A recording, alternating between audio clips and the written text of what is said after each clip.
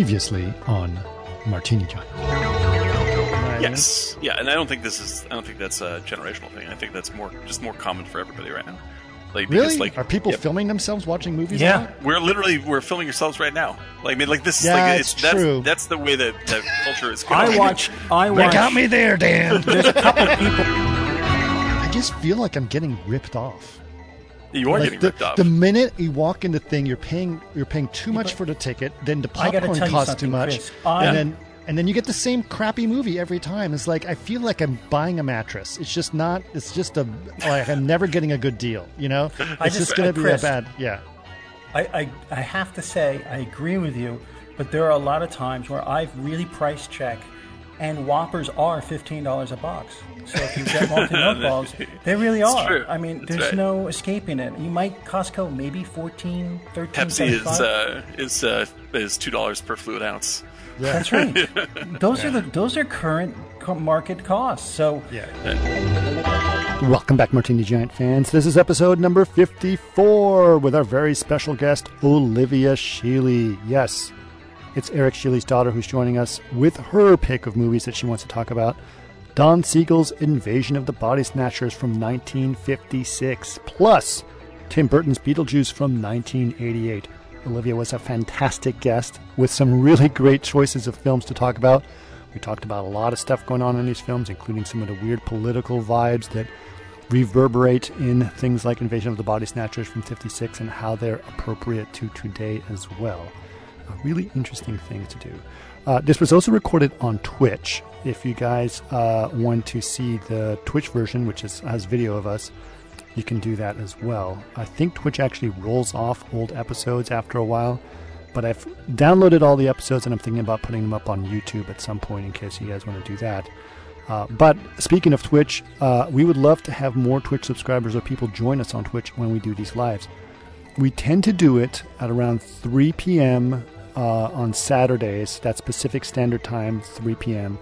And if you guys want to join us, we'll let you know. The best way to know when we're doing things or what we're doing is to follow us on Twitter. Twitter seems to be one of our more popular social networks for this podcast, and that is just at Martini Giant on Twitter, so go check us out there. And if you want to subscribe to us on Twitch, it's just twitch.tv/Martini_Giant. That's again twitch.tv/Martini_Giant. Of course, if you have ideas of things you want to talk about, we would love those suggestions as well. Twitter is usually the best place to reach us there. If you want to just use email, if you want to avoid all social media, which I can understand, you can always email us. That is podcast@martinigiant.com, and that is our email for that. All right. That being said, let's enjoy Invasion of the Body Snatchers and Beetlejuice with our very special guest, Olivia Sheely. Olivia is joining us today to talk about her favorite suggestions. We can hear you, Eric. Yep, we can hear you.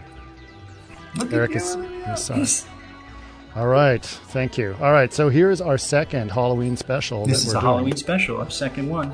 Yeah, our first one we did 2 weeks ago, which is our Friday the 13th. No, sorry. No, we did Texas Chainsaw Massacre. Texas Chainsaw Massacre. Which the new one goes up on Wednesday. All the new graphics I did this week, and that's a new sketch. Yeah. And so... Thank you, Jason, for hearing us without an echo. Yeah, thank you.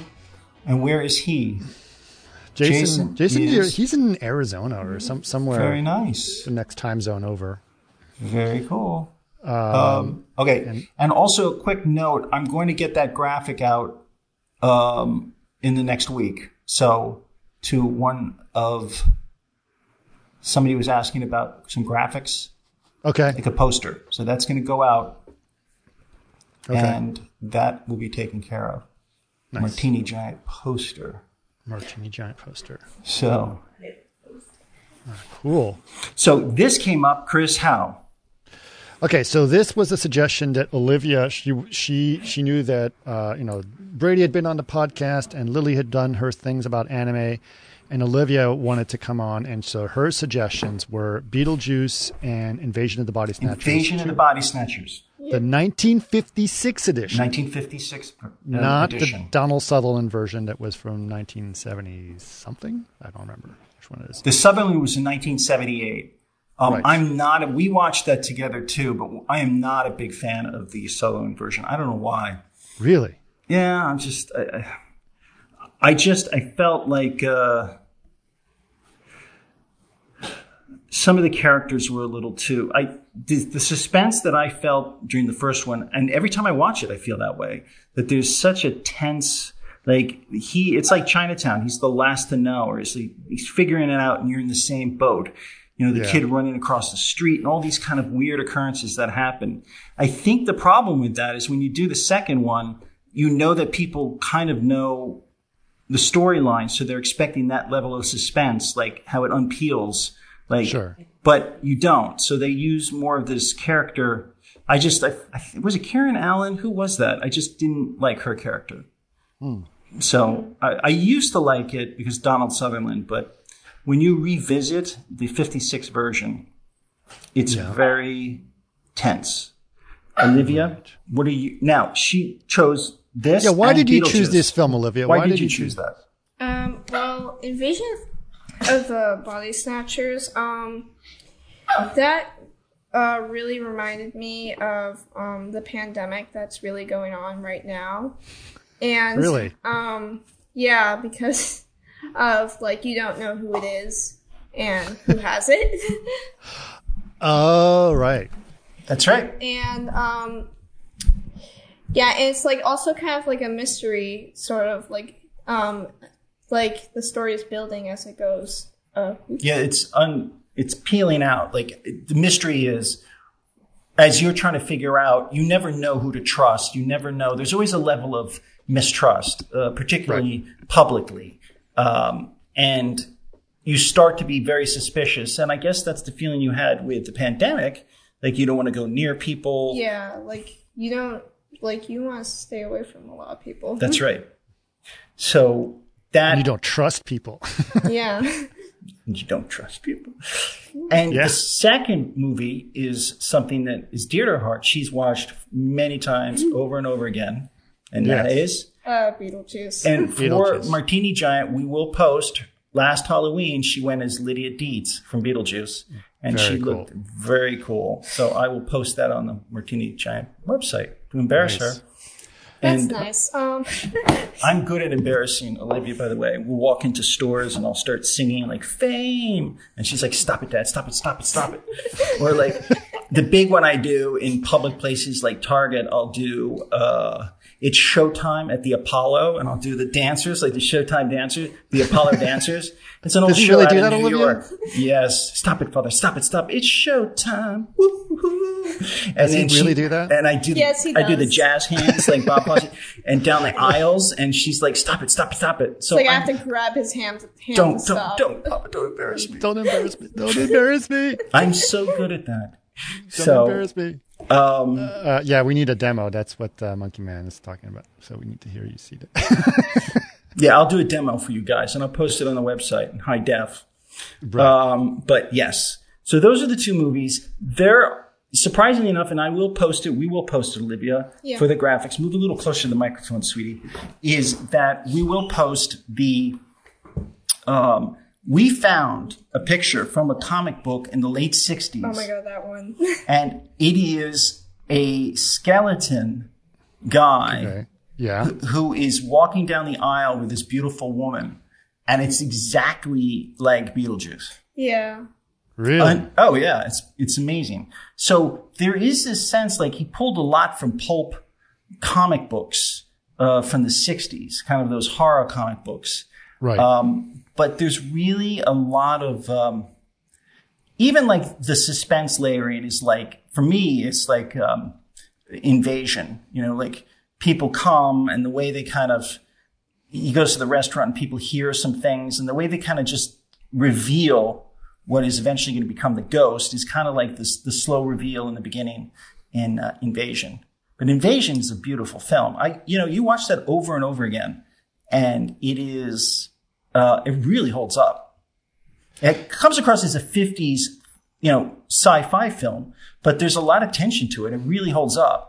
Dave 3D is asking if Olivia has seen a 1982 version of The Thing. I have not seen The Thing, but I would like to. That is one of my favorite, and I know it's Dan's favorite film. I know, and the reason is because there is actually a lot of similarities between her concerns about what people have or don't have from the epidemic. Yeah. And it's absolutely true. Good point, Dave. Good point. That's a good point. Yeah. That's basically, I love The Thing. I showed her some scenes from The Thing, but we were worried that it might be too, but we should. It's awesome. I think you would love it. It's really scary. And Dean Cundy shot it. We couldn't show it to Brady because he's got too much of a thing for animals. That might be a little upsetting for him. Oh, the upsetting animal scene where they become mutants. Yes. Yes. Yes, but that's stop motion. How beautiful is that? Yeah, it was. But The Thing, what's interesting, The Thing around the same time they made Invasion, The Thing, the original Thing came out. And that's a really beautiful film as well. Right. I remember this one scene in The Thing where he was doing like CPR or something to the guy, and he had those electrical things. I really don't know what they're called, but when he said clear and put his hands down, the stomach just like opened. That's right. Oh, yeah. And then and then it closed right on his hands. That's right. Yep. And then that creature thing came out of his stomach, and I thought that was really cool. Like, what was really cool too is they took the hot wire and they would put it in the blood in the petri dish, and that was cool. That was yeah. Cool. And find out who has it. Yeah. I wish I could do that with people right now to find out if they have COVID. We could do that for people with COVID. Just walk down the street with blood. Just zap people and see if they have COVID. Yeah. Yeah, that was really. Have you heard about the detection apps that certain states are putting in that now? Yeah, but do they work? Well, if everyone uses it, it would help. So it'll help you keep your distance from certain areas that people may be. Yeah, supposedly it's a good idea. How do they detect you? Well, if you have COVID, then you have to report it, and then it's on your phone. And then anytime someone gets close to you, that Wow, that's Big Brother. Oh yeah, but helpful. Listen, if you want to track this stuff, you're going to have to track it. And if you're going to, that's right. Big Brother, I'm not necessarily saying it's good or bad. I'm just saying, the reason we're in such mess in this country is because we really take our freedom very seriously. And our freedom has allowed us to basically let this thing get out of control because people are stupid. If we were all smart and still had our freedom, then it would be fine. But we've also, at some point during the 80s, our concept of freedom went for freedom for us as a population where we all work together versus freedom for me and who cares about anyone else. Somehow we made that political statement there. Yeah. No, absolutely. It's but sorry, getting back to you went on a political rant. That's fine, Chris. That's what I'm going to do. This is what we know we do that. I know, and you're very busy working with the Trump campaign. Should I have said that? Sorry, I screwed up. I shouldn't have said that, Chris. No, it's all right. But I have to say, watching Beetlejuice again and again, I remember seeing the theater in Pittsburgh. I went back. I mean, I've seen that movie maybe 30 times. Yeah, I've seen it. It's really a masterpiece. I mean, I don't know if any of our listeners, how many times have you guys seen it? Any of our listeners find out how many times you've seen Beetlejuice. But for me, a lot. Yeah. It really, really, really holds up. It's it's funny. It's really funny. Yeah. Yeah, and it was who was that guy? I keep always forgetting his name. He was like a stage singer. Robert Goulet. Robert Goulet.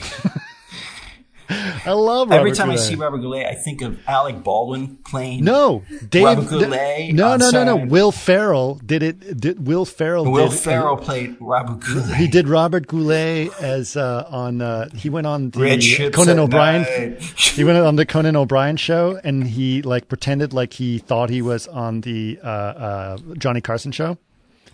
And he kept calling. He kept calling Conan. He kept calling him. He kept calling him Johnny. He's like, "Hey, Johnny, how are you?" Yes. Robert Goulet. Yeah. Yes. How's Ed doing? Is he on vacation? No, he's in it. There were some really strange choices, and it was Dick Cavett. Dick Cavett was in as it. a party guest. Robert Goulet. Yeah, Robert Goulet. The guy that played Otho, I loved. Oh my god. Yeah. I'm thinking Mauve. Mauve. You read my mind. My mind. Some Remember that guy in are able Otho? to read my This mind. interior decorator? That was really And, good. and like his clients are greatest able to punishment read was my to mind. have him wear Just not polyester. open to the That's right. experience. The other thing, too, that is a total, for me, phase one of Alec Baldwin, because when you look at that film, he's unrecognizable to the Alec Baldwin today. Because he was super skinny with my short God. hair. And You're right. I didn't even... Because we're so used to Alec Baldwin as kind of super Playing Donald funny Trump. and thick, and older. And he is so different looking. That was when he was like the heartthrob, late 80s. Yeah. And he was, you look at him like, oh, that's Alec Baldwin. But he has not the range. Alec Baldwin from 30 Rock, right? Like Not very the different. Alec Baldwin for 30 Rock at all. But you know, you never I didn't think. I didn't even think about that, Eric. That's an excellent point. Like, he looks Yeah, so you different. never think though. At that point, they were pushing him to be the big gun, like the next Tom Cruise, Harrison Ford, and he kind of went. He did that one movie with his wife that was basically a remake of the one with. Gosh, I've lost my mind. Dan, where is Dan? He always picks up on the same beat as me. We're missing the other side of your brain. Most out of my brain. But he did Hunt for Red October, and then it kind of left that whole angle of filmmaking. But I didn't think he was a comedic filmmaker then at all. Who, Dan? No, Alec Baldwin. Alec Baldwin, 88. And, but it's only on 30 Rock you realize how genius he is. But or actually no. When he used to come on to Saturday Night Live in the early days, and he played he would be with Adam Sanders, and they would do like Canteen Boy. Remember that? Oh yeah. He would come on, or he would talk about his Christmas balls on the cooking show. Yeah. But the thing about Beetlejuice too, and Olivia can talk about that, is I think for me also at that period, I thought I was absolutely blown away by the set design. Weren't you? Yeah. Like, what'd you like about it? I also liked the character Lydia. How she's like, I could relate to her in a way that she's an artist too by how she takes photography. Right. And she's like a moody artist. I can relate to that because I'm. Really? Yes. But what'd you think of the set design? I thought. Okay, hold on. How old is Olivia in the movie supposed to be, and how old are you? Lydia Dietz's character, I think, is 16, 17. 16. No. 17. No, she's younger than that. So 15. She's like 15, maybe. Yeah. And you're like, what, 13, Olivia? I'm 12. She's 12. Okay, so but you're gonna be 13 in February. Oh, so a little bit of time. Okay, A little bit of time. right. Getting old. Yeah. Mm-hmm. Yeah, Brady turns 11 in December, so He does. yeah. Very good. Yeah. But the set design really pulls over from his work as an animator. I also like his stop motion. The stop Yeah. motion's really good. Really, really good. Did you guys go to the Burton show. The Burton show at the Yes. LACMA? Did you take Olivia to the Burton show at LACMA? Yes, she went. Yeah. Yeah. She wouldn't leave. She went with Nancy. No, was it at was work. amazing. And you can see all of his old Olivia, you remember all of his old stop motion that he did? Yeah. on that? Yeah, that was so cool. I else? also like yesterday. We're gonna try calling No, him. not yes. Yeah, yesterday. We were watching Nightmare Before Christmas in class, and Right. I haven't seen that movie in so long, and just like all the it was just really beautiful. Like the stop motion Yeah. too. Something was in my throat. And the artwork from the show you liked. A lot of his early characters. Yeah, I really like the character designs and like there's some scenes with the ghosts. Like you can tell it was like 2D, like he drew them, but it was still like really good animation. In which one? Nightmare Before Night Christmas. Before Christmas. Yeah, and you know that's the thing about the sets there too, Chris. In Yeah. in Beetlejuice, it has such a 2D kind of cartoon, a lot of like the sculptures moving, and the way it was a real blend between live action and cartoon, almost like a Mary Poppins way of doing that, but with his own style. And that, for me at the time, I had never seen anything like that on a big screen with a big studio. I also found it fun that there's like in Beetlejuice, when they go to that place where all the dead are, it's like a Cheka or something. Sandworms. There's like all these different characters and people in that room.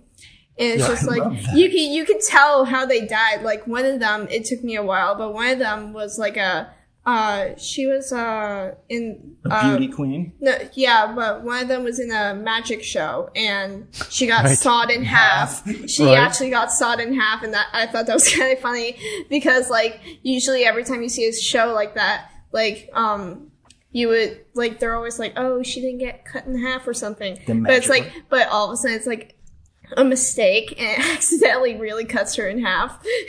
I hear Dan's sound. Dan's here. Hold on. Let me try to get Dan in picture. Dan, welcome. Hi, Dan from Los Angeles. How are you? No, we don't hear your audio. We don't hear your audio. Dan, we don't hear your audio. Dan, how are you, sir? He'll fix it. He did it last time. There was some setting. He can hear us, but he can't say a thing. Eventually, that's all right. But you notice that a lot of Tim Burton films, usually films become very special around holiday time. And there's at least 2 films of his that become these classics that people always want to watch, like Beetlejuice, Nightmare Before Christmas. Hey, you know what we watched for the first time? Speaking of that, because we watched Beetlejuice, we watched Edward Scissorhand. Edward Scissorhands. Oh my God, I love that movie. Yeah. Alan Arkin. Yep. All right. Yes. Yes. Yay. Oh my God! I apologize for being late. Thank you very much for putting up. That is okay. It is very late. That's very. I'm horribly late. I'm Chris is scolding you, but there's no need to. Olivia, man, thank you for putting this together. I hope you guys have already been chomping on these things because these movies are amazing. It's great to get back into it. Yeah. We talked about mostly a lot of stuff that we want to make sure that we could say before you join the show. So you give us plenty of time. Oh, yeah. So that's good. Yeah, lots and lots of time. An episode's worth of time. Thanks, Dan. Yeah. Mm-hmm. Yeah, it was fun. A lot of fun. I had something to say about the Invasion of the Body Snatchers. Oh, yeah. So, who was it? Jason or Monkey Man? One of the...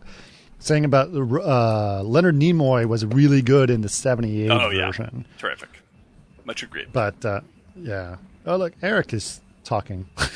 No, don't go on Twitch. You're part of the show, Eric. I know. I'm just trying to see the comment section. Okay. Can I say hi? All right. I'm now twitching myself. I'm going to make sure I get muted. Really? Yeah, here we go. All right. Yeah. All right. There you go. Yeah, no, I know Eric and I believe we disagree on this, but I am a tremendous fan of the 78 version of Invasion. Yeah, Eric does not like it. I don't like it. Oh, do you guys talk about why you do not like it, Eric? A little bit. I have a problem with the characters and some of the character build up in the beginning. Mm-hmm. For me, I guess the first one in the 50s, even watching it over and over again, the suspense and the way it builds up, I'm just sold. I have trouble with the second one. Right. And I guess because I'm so attached to the first one. But I didn't like, I think it was Karen Allen. Who is the... No, it's actually Brooke Adams, I think. Brooke Adams, yeah. So it's similar kind of casting. Yeah, I just never hooked into it. The one scene from it where at the end he screams, classic. I like. Yeah. That movie, actually, the 78 version, it was the first one I saw. I saw that one before I saw the 50s one. And so I have a reverse issue that you do. I'm nostalgic for the 70s as opposed to nostalgic for the 50s in this case. But the deep spookiness, that was the first time that ever happened to me in a movie. And where it was it plugged into it's like little kids when they're about 7 or 8 years old. It occurs to them that their parents might be robots. And this happens for lots and lots of little kids. And and I don't know when I saw the 78 version, but it plugged so hardline into that part of my brain that it gave me literal nightmares for like a couple of years. And it was all around like that ending scene and the way that Nimoy was so seductive about how he did it. And I was just like, it was madness. So like every time I see it now, it activates all the same neurons. The same neurons. Yeah, it's true. But I did love watching the black and white one again. It had been a while. Yeah, there's the thing about the black and white one. There is that sense of 50s. It's not hokey, but there was something in it that I just I understand where people, it just has a very 50s formula feel to the way it's set up, and they kind of, but the way this distrust in the small town and the black and white, it's just very powerful to me. Yeah. Particularly like the pool table scene. Oh, that great. Scene. Yeah. I like the part where his it's like you see the body, his face, and then all of a sudden his eyes are slowly opening. Yeah. I was just like. There's also a lot, if you maybe agree, there's a lot of creative choices there. They did the way they swap people and used probably a mold for the mask, and how it was rubber coming out of the pods, like with air pumped in it. That was just with the soap bubbles. There was a lot of really interesting creative stuff done with, 50s props, essentially. It wasn't Ed Wood at all, but they probably went to the same prop guys. Yeah. The way they shoot it is super convincing. Like, it doesn't feel like it's, you're putting up with a bad effect. Like, it's really freaky. Yeah, and it's basically, what was it? It was like rubber tubing that looked like human shape in like soap bubbles. Right. Yeah. Yep. And it really was, I love the things about that movie I remember a lot that really, and watching it again, it's like when he's on the phone saying the FBI, get me the FBI, and you're like, who do you trust? I mean, you're just like, absolutely, is she really connecting him to the FBI? Yeah, it's really long, too. It's like, because like you start wondering, like, wait a minute, this doesn't feel right. Like you've been on a phone, you've been stuck on a phone with someone putting you off like that, before. Obviously, everyone has. But like in that moment, you're like, get off the phone right now. And like, because in the 78 version, it's actually a pretty quick turnaround. Like it's like, you have to do this for me, and the operator says, "We'll be right there, Mr. Bennell." And like you immediately know the gag, and it's effective, but they pay it off immediately. And what is better in the black and white one is like that scene goes on for quite a while, where McCarthy's like he is the away. last. Yeah. We know before he does, in a way. Yeah. Do you know what I mean? He's truly the last to know, kind of like in Chinatown, right? Jack Nicholson's character, yep. And it's just like that suspense I liked a lot, because he, as a doctor, a man of science, he's still not completely sold. Yeah. Well, because he's there, you're totally right. And like it's like what Olivia brings up with the pool table scene. Like there's this slow, like the speed of our realization of what is happening is the same as the speed of the pod person. Like the pod person is waking up, and so we're in sync with that. And everybody else is not. And so like there's this big tension between you're waiting for everyone else to see what you're seeing.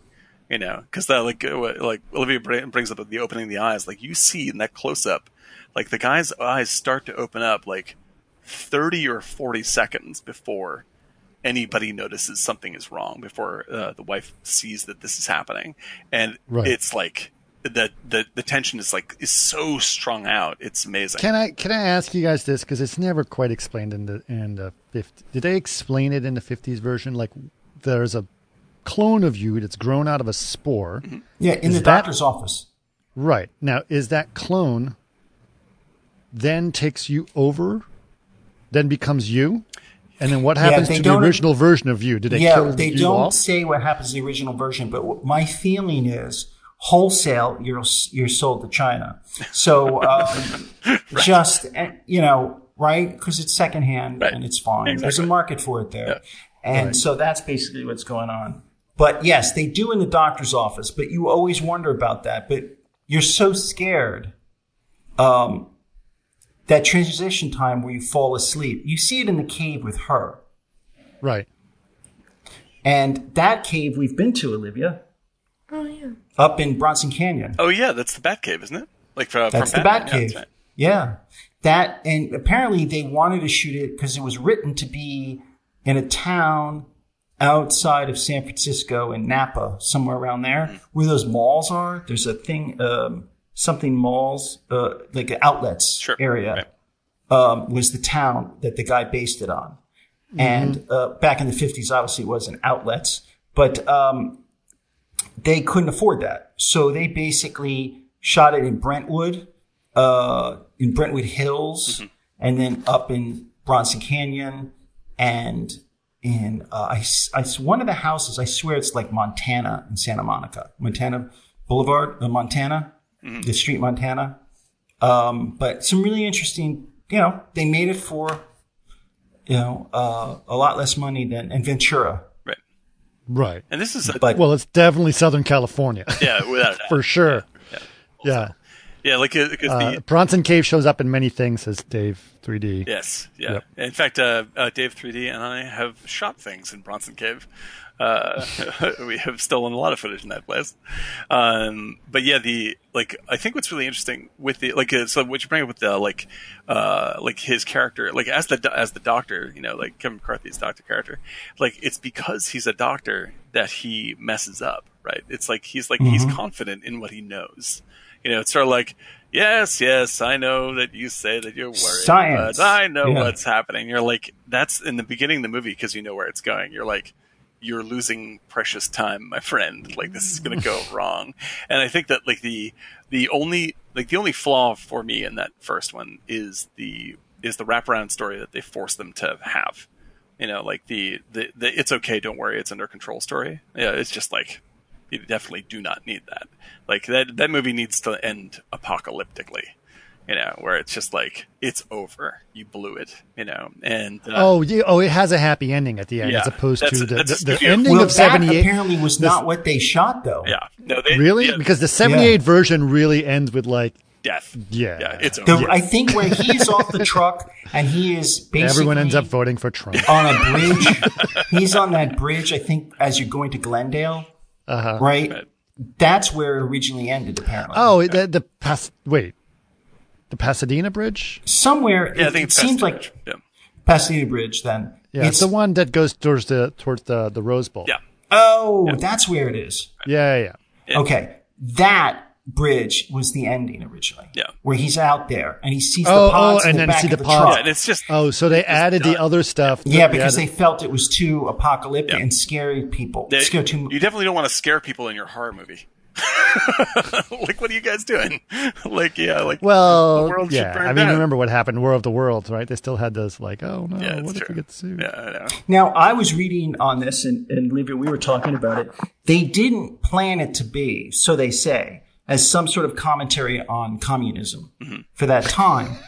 They said they didn't, but I kind of believe that. I sort of believe that. But you can't help but put those two and two together. Well, Jack Finney, who wrote the book, and I Dave 3D guys, I'm a fan of Jack Finney as well. I read the book, and the book is written in the same year the McCarthy trials are being held. Like, it's inspired essentially by the McCarthy trials. So I think that the politics are embedded in it. I felt like reading the book, it definitely has a political vibe. Yeah, the lead actor in an interview from 15 years ago that I read, he was saying we weren't there trying to make. But it's already in the script, is what you're saying. It's baked in there. And the thing is, when I read the book versus watching the movie, it's like, I got the feeling reading the book, and I can't really pinpoint why, but I got the feeling reading the book that the body snatchers, the aliens that were implied in that book, were the McCarthyists. They were the ones who were destroying, what real American values were. But the movie plays a little more flatly. It just sort of plays a little more openly anyway. It's an open metaphor. And so I think a lot of people tend to read it as communism is the alien force. And I think that that's just more watching it this time. I was like, one of the things that works in this movie's favor is that it is a little bit, I don't want to say bland, but it's very very 1950s California lower budget film. Like there's nothing. Oh yeah. Like there's nothing stylish. I mean, come on. The name of the movie is Invasion of the Body Snatchers. Right. It's just as goofy a title as Attack of the 50-Foot Woman. Right. And so that's those. It was along the lines of that kind of movie.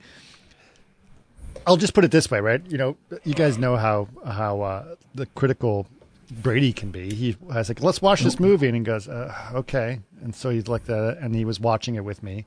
And then I asked him, "He was like, what do you think of the movie?" He goes, "It was way better than I thought it was going to be." Yeah, right, right. Because he thought it was going to be a really goofy movie called Invasion of the Body Snatchers. If you really think about it, that sounds like a stupid movie. Yeah, there's plenty of bad movies made in the same 10 years that are exactly that dumb. Right. So you're like, man, assumption. You're right. You think it's going to be, it's going to be like Swamp Thing or The Blob or, Was it Don Siegel? Don Siegel, that's right. Yeah, and he was good friends with Clint Eastwood. He directed a bunch of Eastwood's films. And he also was in Play Misty for me. Yep. He is, Siegel directed, I think, and if you're on IMDb, you can check me on this, but I think he did Dirty Harry. He did, he was, and that's why he's in Play Misty, because Clint was afraid to, it was his first film, so he had him play the bartender so he can help him out if he got a pinch. No, You're talking about Allen. Wasn't it that? Woody Allen was involved in that? Don Siegel's in a long time. Director. And he was in Play Misty for me, which was Clint Eastwood's first film as a director. Oh, right. You're and he played the bartender. Playing Against Sam. Woody Allen didn't direct, he just wrote.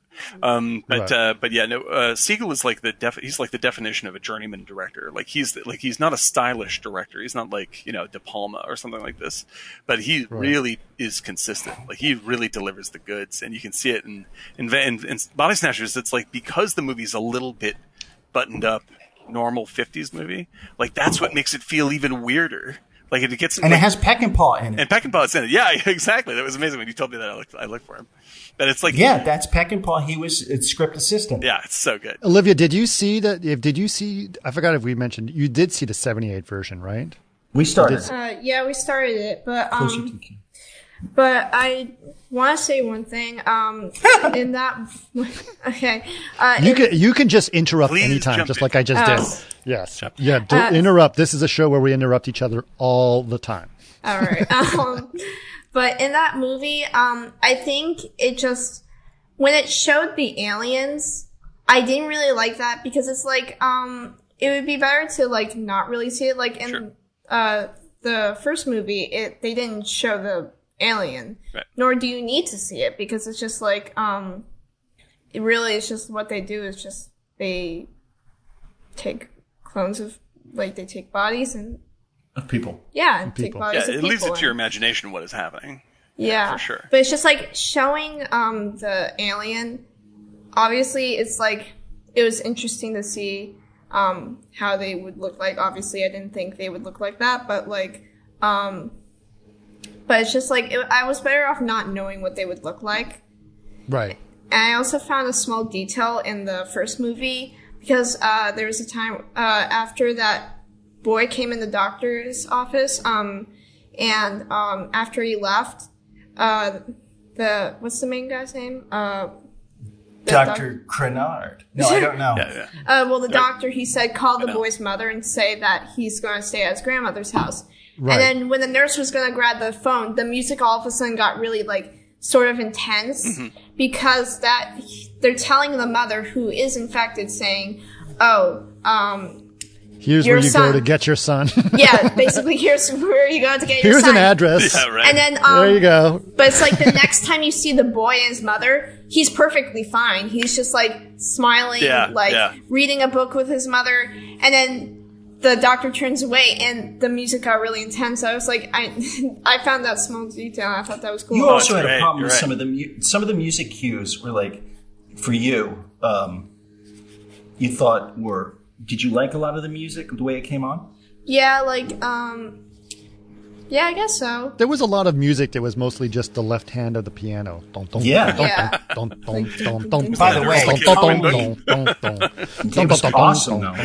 The one thing, too, you notice about this film, and Dan, you're deep in this, is that they really don't explain a lot about the alien. Mm-hmm. And when they do, it's like when they're in the doctor's office, like pretty much 3/4 of the way into the film. Oh yeah, absolutely. I mean, like the horror of the black and white one is the world you already know. You know, it's like the 78 version is more actual physical body horror. You know, like it's like we're going to show you what's happening. It's really freaky. It's like The Thing. You know, like it's a much more physicalized version of the same stuff. And I think that they do that really, really well. But it's a different kind of movie than the black and white one. And the black and white one, like makes use of its low budgetness by making like the horror movie element of it isn't like the space aliens. It's watching, like what Olivia says, like these little weird details that once you're keyed into it, freak you out. Like, and they're all over the place in the background of the movie, and it makes you second guess your reality. Like, that's what so you start being, like, so instead of, like, with the 78 version, and this is not me knocking the 78 version, which obviously I could go on forever about, but the 78 version, it shows you exactly that this is real and you're right to be afraid. Whereas the 1950s version is, it puts you in a paranoid state of mind, and you start looking at things saying, like, wait a minute, was that because he's an alien? You know, it's like, what's happening? You have no idea. And like the movie, for most of its runtime, could get away with saying, "There's no aliens. He's just nuts." You know, and you're the crazy 78 version so. was at the heat in the 70s. There was a moment, Olivia, in the 70s where there was a lot of movies about people getting paranoid that the government or other people were going to go after you, right? Yeah. So it was like, you know, there's like The Tenant, right? I always talk about The Tenant. Movie. The Tenant is like, other people in the apartment are after me and they're going to kill me, or they're evil, or whatever. Or just like what you were saying, Olivia, when you go outside and you see people with masks, right? How it freaks you out. Like, are they infected? Are they diseased? Right. You know? Yeah. Yeah. Like, you don't know who has it. Yeah, exactly. Yeah. And that's what ends up being scary. The problem is that some people may not even know that they have it. Right. And that's what's even scarier. Because the thing about, like, Ebola, for example, is that if you had it... You know. it announces itself pretty strongly. Very quickly. And that's why, even though it was very infectious, it was much easier to control because there's not a bunch of people asymptomatic. You notice, like, the guy that basically has such trouble getting married and falling in love, the doctor, at the end, he's like, wait a minute, you know, go to sleep. He's like, you know what? But I'll never... I'd rather just take a chance with love, right? Because, but he basically spent his whole time avoiding getting married and making this act. You know, there was this kind of, it wasn't too deep, but I definitely noticed things like that about his character. Considering it was a low budget film, they put a lot of nuance into the people. And I don't know if it's directorial or they just cast right and, you know, let people have. Right. Because, you know, it wasn't, I don't think they had a lot of time to shoot this thing. That's the cool thing about it, too. Right. And some of the sets are cheap, you know, in the basement and the lighting. And it absolutely works. It was scary. For me as a kid, I actually saw the first one, the 78 version first. Yeah, me too. And then after I saw The Thing, original Thing, after seeing the second Thing, I went back to see that. The first Thing and then the second Thing? Yeah, after the second Thing on the first Thing, I went back to do... Yeah. On another thing, I just want to tell you guys. But it's definitely... by the way, have you seen some... Dan, you still owe us an ask picture for... Hell, I'm screwing up everything. An ass picture? Yeah. No. I don't owe you any more of those. You have plenty of those. I have a lot of those. Thank you. An ask, yes. Yes. For Texas, for Massacre, yes. Yep, I'll take care of that right after this. And yes, it's funny. I mean, we're actually the guys, our Twitch team. They've already well ahead of our normal, our normal followers on that are listening on the. They are the podcast because we're like three podcasts ahead of. Yeah, exactly. Like when you're listening to this podcast, it's probably 2023. Maybe. No, it's not that far. Not that far. I think, but we're doing one of these Twitches like once a week, which is great. We may actually start thinking about releasing them once a week, but who knows? Yeah, I mean, it's outside of the sort of scheduling car crash that I had today. I think it's great to have this You scheduled a car crash? I did, and it worked out the way you'd expect. It was a wreck. Exactly. Good one. But yeah, that's it's definitely awesome to have I'm scratchy. once a week 3:00 deal is nice to look forward to. From my perspective, I think it's definitely. I love it. Week. Yeah. I got to say, I've been going through the 70s horror stuff. So good. So some of it is good. The best one is Trog. Unbelievable.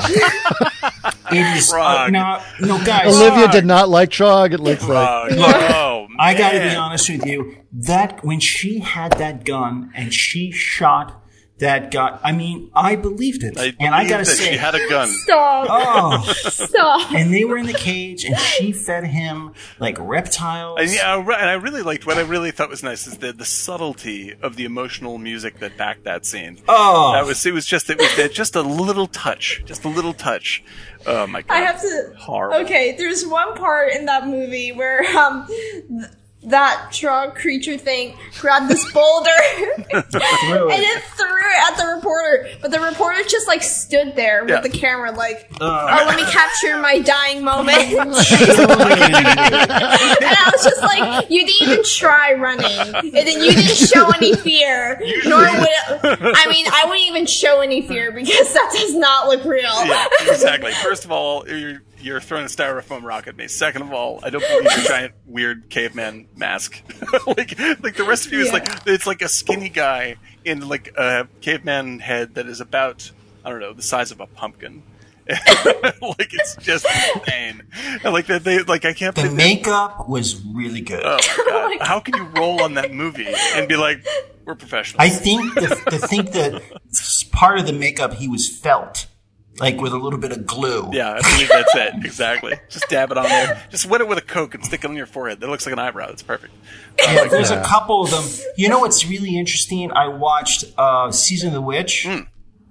Yep. And it's like no joke, I went to undergrad outside of Pittsburgh in Washington County. And that's where Romero shot, like the graveyard wasn't far from where I had my house. Oh, the classic house. Yeah. For about it was $140 a month. They're coming to get you, Barbara. And it was like, but those environments, I was like, oh my God, that's Washington County. Yeah. Because he was from there. So they were all filmed there. Like the Night of the Living Dead was shot at the graveyard was not far from where I lived. That's nice. Great. Yeah, I mean, like I was. So he was local hero, like crazy. Oh, he's all the steel bars, like the Steel Town bars we used to go to. Yeah, he's one of those guys. Like I don't think he's the best director of actors. You know, like he's like it's a little shaky, but like his intensity and what he's trying to say with that stuff. Like I mean, Season of the Witch is a pretty deep movie for the kind of movie that it is. Like it's really trying to get an idea across, and because the whole thing is essentially, it's a feminist movie about like 50s oppression still being baked into culture, and it's not very subtle, but he also sort of lets the actors improv and sort of open up a little bit in a way that captures the moment better than most movies of that period that are much better produced. It was really, really good. Like, I mean, the movie to compare that to is Altman's movie, which is also in that set, called Images. And it's the same story. It's basically the same movie. And Images is very good, and it's extremely well made, but it's not quite as emotionally satisfying as Romero's movie, even though the acting's way better and everything about it's way, way better. Like Romero's movie is much more honest and less, artful about it. That's the only problem. You know what I think the believability about the movie that we saw, which was before we get to Beetlejuice, was The Invasion. Was I think the blessing for them on this film for Don Siegel was. A lot of the extras or the character actors were a little older. So at that time, Hollywood probably had a ton of character actors, great ones from Westerns and stuff that could be in it, because I felt everybody was the cop and the other doctors. They were really great. But this was also at the height of like the small town, everyone's cool and happy. Right. Yeah. Feeling, but just right? in terms this of was, the, I mean, the this actors, was could have been, you could have started with Pleasantville. Totally. But the actors and then were they'd really gone good and into like, believable. oh, wait a minute, everyone's, because Pleasantville, there's a lot of, if you think about Pleasantville, that's almost like they walked into the town after the epidemic of those crazy people, the pod people, and they reintroduced love. It's like the reverse Invasion of the Body Snatchers. Exactly. They got them to actually have sex again and be in love again and risk things in their lives. Right. Woke them back up. And they woke them back up. Yeah, exactly. So I think that's kind of like, there's something interesting because it was done in the 50s, in 56 specifically. It has I think it was. I think you're right. I think it was about introducing it into, this is what we're going to turn into if you keep going the way you're going. Because I think you're right. Because what's really interesting is the reality that it presents at the front end of the film is kind of like the pods have already won. It's really pretty buttoned up and everything's settled. And there's, men know what's going on and women do these things and blah, blah, blah. And in fact, that's the thing. Right. They all seem to be going about their daily lives, but there's something missing. Right. Exactly. There's something empty inside. And I think that is where Siegel's direction, it really kicks in. Because Siegel himself, I think that Siegel was probably a fairly, libertarian kind of character. And I believe that he probably hated the 50s attitude. He probably hated that whole McCarthyistic, Ike. Stuff, And so, he can't really contain his disdain for even where the world's at in the beginning of the movie. And so he lets Kevin McCarthy sort of be like, well, let me tell you a story about how smart I am for being a doctor. And you're like, you're kind of a jerk. And so when the aliens sort of do their thing, right, there's a little bit of schadenfreude. You're just like, hey man, this is where you were going. Like you're saying, Chris, it's just like, this is the direction you guys were headed. And we're just making it really clear. You just go to sleep. Go to sleep. And you're like, and I think you get that really across when they go to visit that cousin or uncle and the guy's out in the yard, mowing the yard. There's a very American scene right there. Everyone's lounging around. Oh yeah, it is a front porch rocking chair, and he's lost his mind in a way. And it's totally apple pie cooling on the windowsill. Right. Right. And there's one part where the uncle, he was looking back at them while they were talking. What are they talking about? Yeah, dude. And also, there's parts where you can tell who was infected or not because, they talked robotically, sort of. Mm-hmm. Yeah. Yep. They're to amongst themselves. Yeah. Or something like that. I was just that's a bit not. Yeah, it's weird. It feels weird, because there's moments when it cuts back into where it's just a room full of aliens, and they're they've just been really nice, and then the last human leaves, and they're just well, that's it. Let's kill them. You're like, oh no, let's get them. Right. Exactly. And I think that and they put the pod next to the baby. It's so oh my god! I was like, oh no. Yeah. That baby won't be able to have any emotions in its life. Man, but it's kind of hard on the pod baby. I mean, it's everyone else gets to be a full-grown adult, and then that alien's they already experience emotions, but this baby, he'll never experience what it feels like to have emotions in his life. That's right. Nor will he want to. Yeah, right. and babies are pretty. You know what? But that baby's not going to cry on an airplane. Not at all. That's a good thing. That is good. Fine. That is good. Yeah. This is all right. I like this. I approve. Yeah. I think that there's a they remake this movie every 10 or 15, 20 years. And I think it really should be one of these movies that you have to, in order to graduate from film school, you have to direct a version of this that is good. Because the setup is so compelling automatically that if you mess it up, you should probably do something else. Do you remember when SNL did one of these? No. It was after the 78 version, and they did one where they're like, people are waking up and becoming Republicans and voting for Reagan. Do you remember that? No, it sounds genius. That's awesome.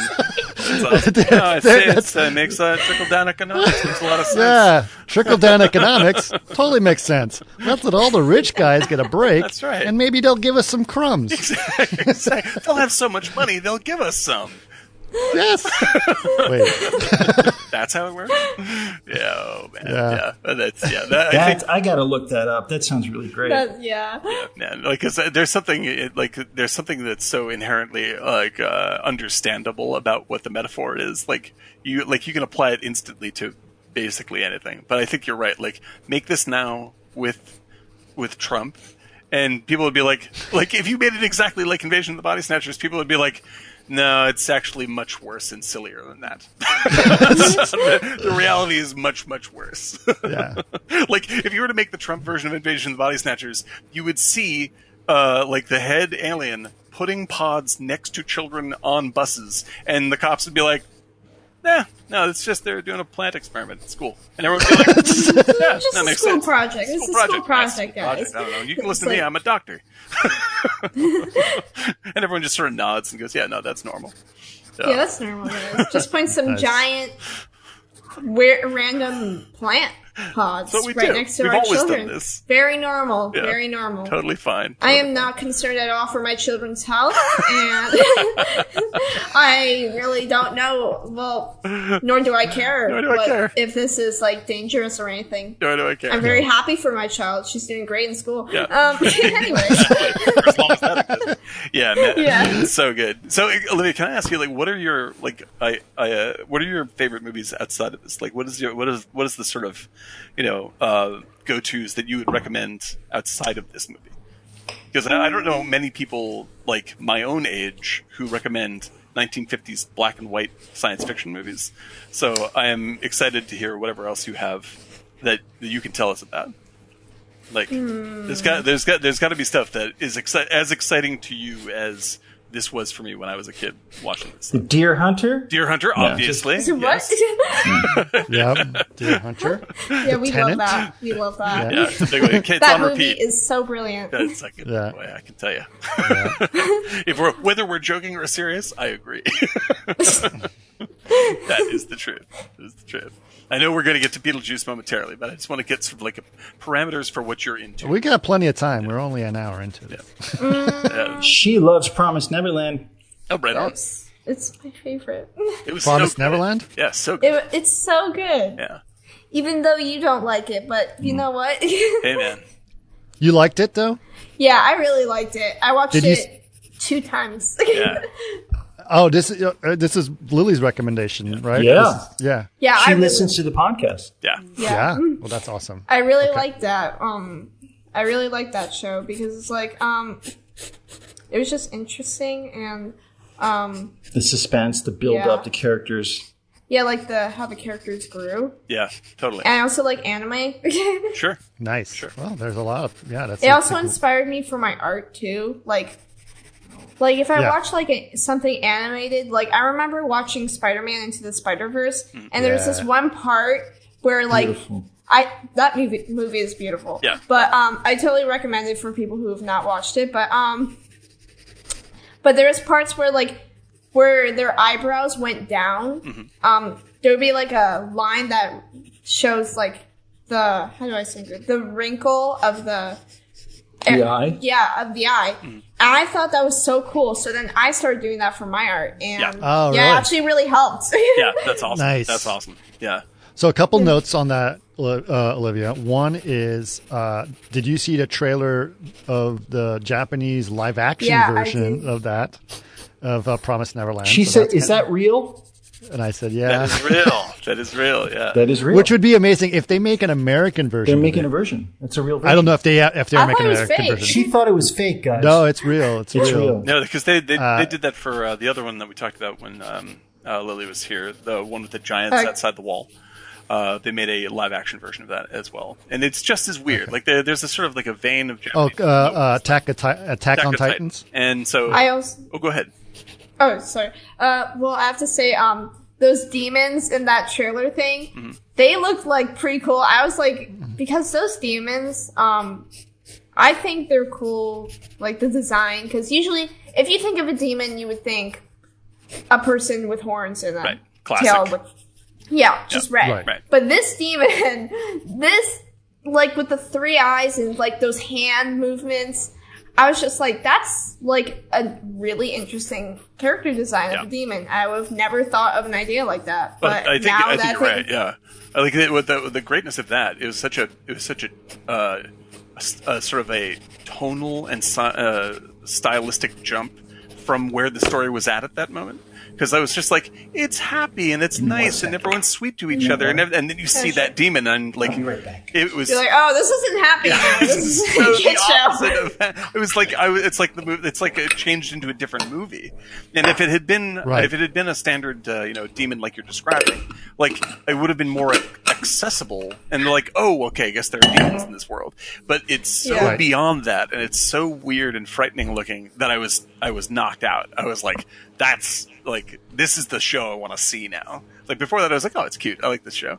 But then it's I was like, this is adorable. I was like, those kids are so adorable. This is I would love to be in that orphanage if I ever was an orphan. So great. I was like, you know what? I take all that back. It's like, forget whatever I just said just like 2 seconds ago. Absolutely. I take all that back. Absolutely. Yeah, no, it's so I also, like, in the middle of watching that show, I was like, wondering, is there actually an outside world with humans, or is it all demons? Totally. Like, I was like, is there humans still somewhere out there? Yeah. Well, I think we're going to find out in season 2, which would, that's like the sequel, but that's pretty interesting. But that's the beauty. What you're saying is like, that's the beauty of that kind of storytelling. It's like, and this happens with, it's like you're like hanging over the seat, like what's going to happen? Because like the story, instead of like them telling you what the story is, like the story appears in your head.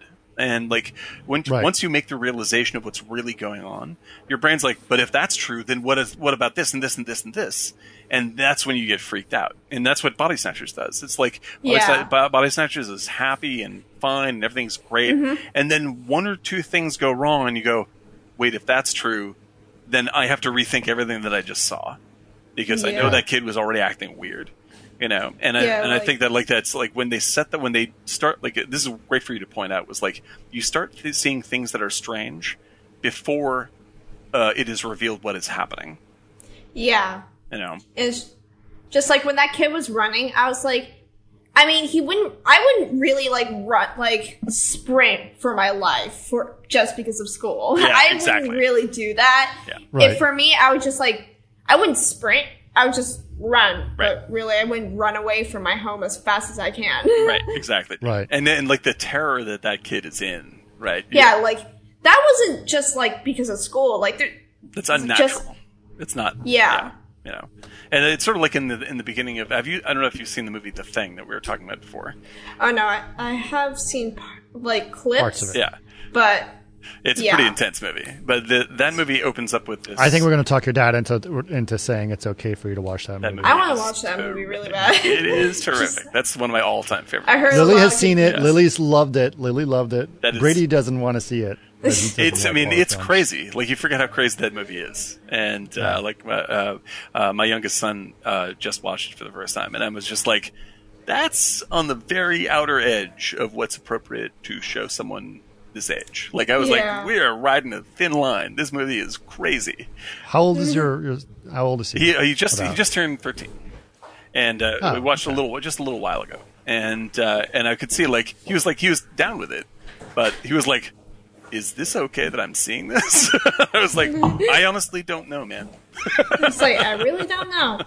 Yeah, but we're watching it anyway. I think I remember I think I remember when I was with Karen got upset at me because I was hanging out with Brady when we were and he was probably like 6. Mm-hmm.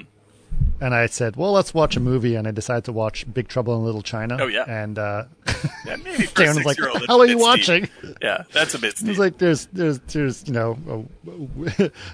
women who are working women, shall we say, exactly, involved in that, and a bunch of other that are a little bit weird. Yeah, and they're like, but I thought it was funny enough that he might find it because he likes anything that's a little bit more comedic. Well, I forgot how old I was during this, but I remember I was probably young, but not too young, and it's like you're like, hey, let's watch Beverly Hills Cop. And then just like the first, I was just like, Foley, motherfucker. I was just like, am I supposed to be here? And in typical Eric, I was like, Nancy, I was like, do you think this is all right for her age bracket? And she walks in, she's like, no. I'm like, really? Yeah, but the thing is, we bought that movie because they're like, we remember it being really good, so let's buy it. Yeah, and it's just like, I think we should take all that back. Yeah. Right. Like, can we just can we roll that back? Some of the early films, I remember when she was super young, she loved Ponyo. Ponyo's great. Great film. Yeah, and she used to sit in watching this huge television on the carpet eating ramen with ham and sit there and watch Ponyo over and over and over again. Yeah. Oh, man. Well, I mean, anything by Miyazaki's crew is just insane. Just beautiful. Olivia doesn't like that story. But I'll tell you this, Olivia. I'll tell you this. If you liked Spider-Man Enter the Spider-Verse, which is a great show, great movie, you should watch or listen to my other podcast, CG Garage. I have Peter Ramsey. He was the director of that. So ask your dad to make you. I will do that. To Peter Ramsey, who also directed a Christmas movie that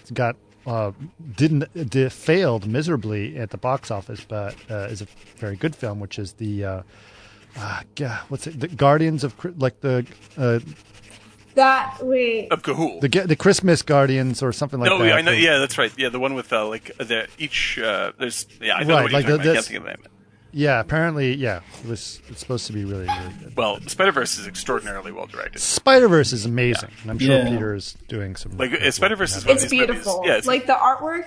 Like I love how it has a comic style, like the shading with the halftone. Would I say? Yep. Yeah. I thought that was beautiful and brilliant. Yeah. I was just that's what I was thinking. Olivia, especially as you as an artist, I that's how I want to see every superhero film or any comic book film.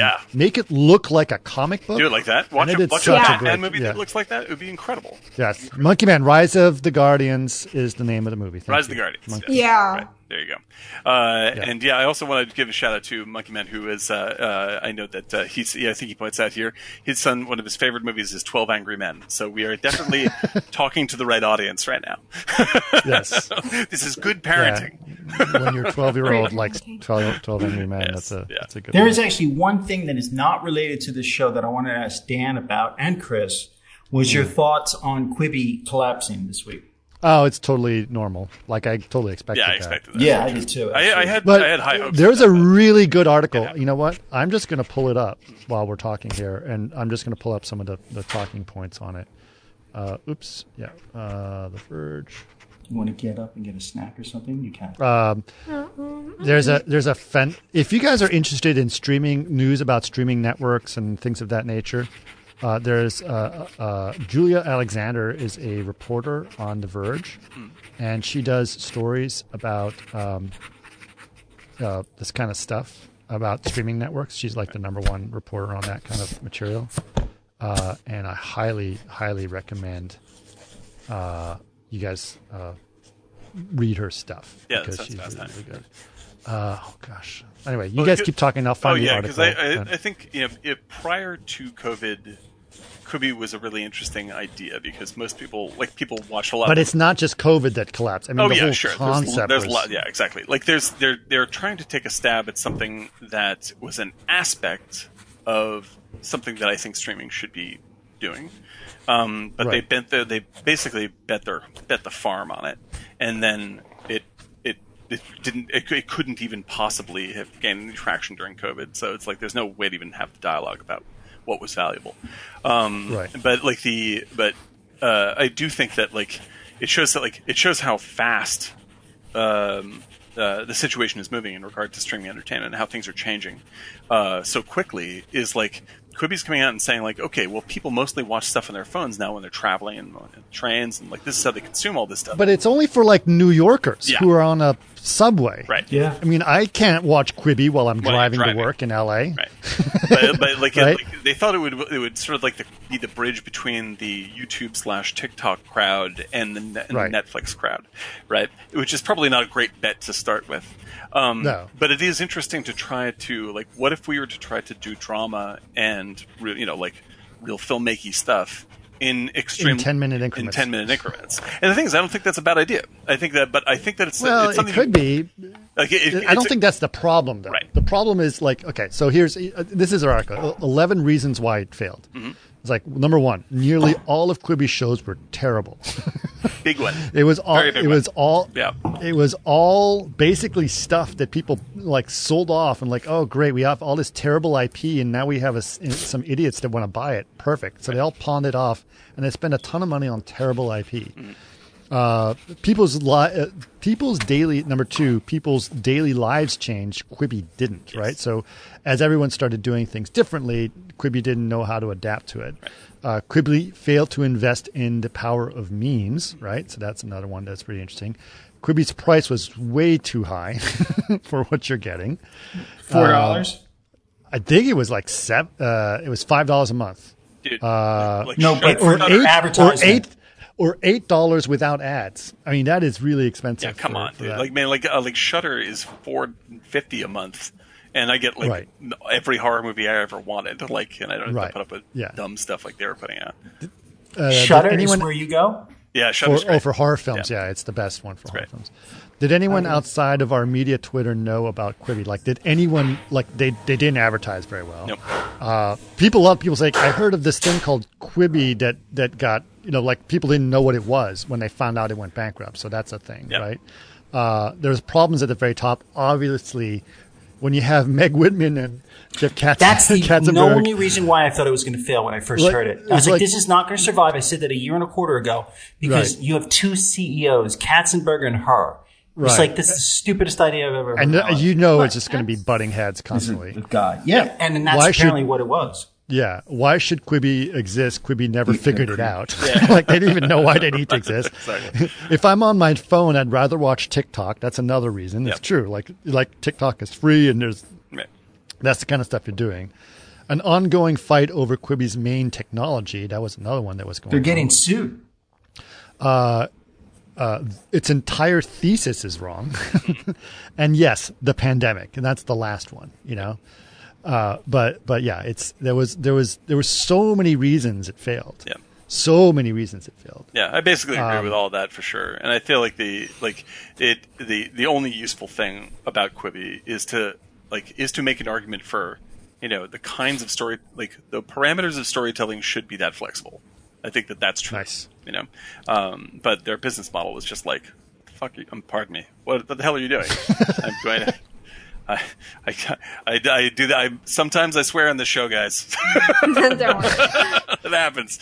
But yeah, like, what are you doing? It's just a dumb thing to be doing. And like all of their, the first thing that said is like their shows are terrible because they all sounded like elevator pitches. Like it sounded like the worst, corniest elevator pitch. And I don't know. I mean, I don't have Apple TV Plus because I don't have any Apple ecosystem stuff in my house. And not that I don't, I can't subscribe to Apple Invasion of the Body Snatchers.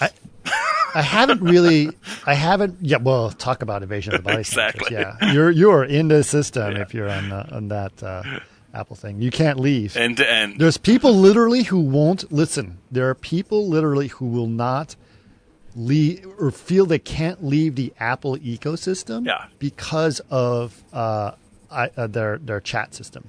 Yeah, dude. It's like the thing they're locked into the chat. Like, because all you have to do is put an iPod next to someone's bed while they're sleeping.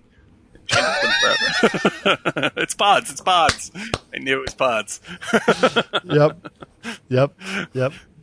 Did your father leave, Olivia? Oh, no, he's right here. Oh, okay. Yeah. So yeah, but do you have Apple TV stuff or Apple TV Plus or that stuff, Eric? Well, we use the Apple TV little puck. I know, but you don't have the Apple channel, right? No, we watch Prime, Netflix, Criterion, and Hulu. We get for free. Right. Because of Spotify. Mm-hmm.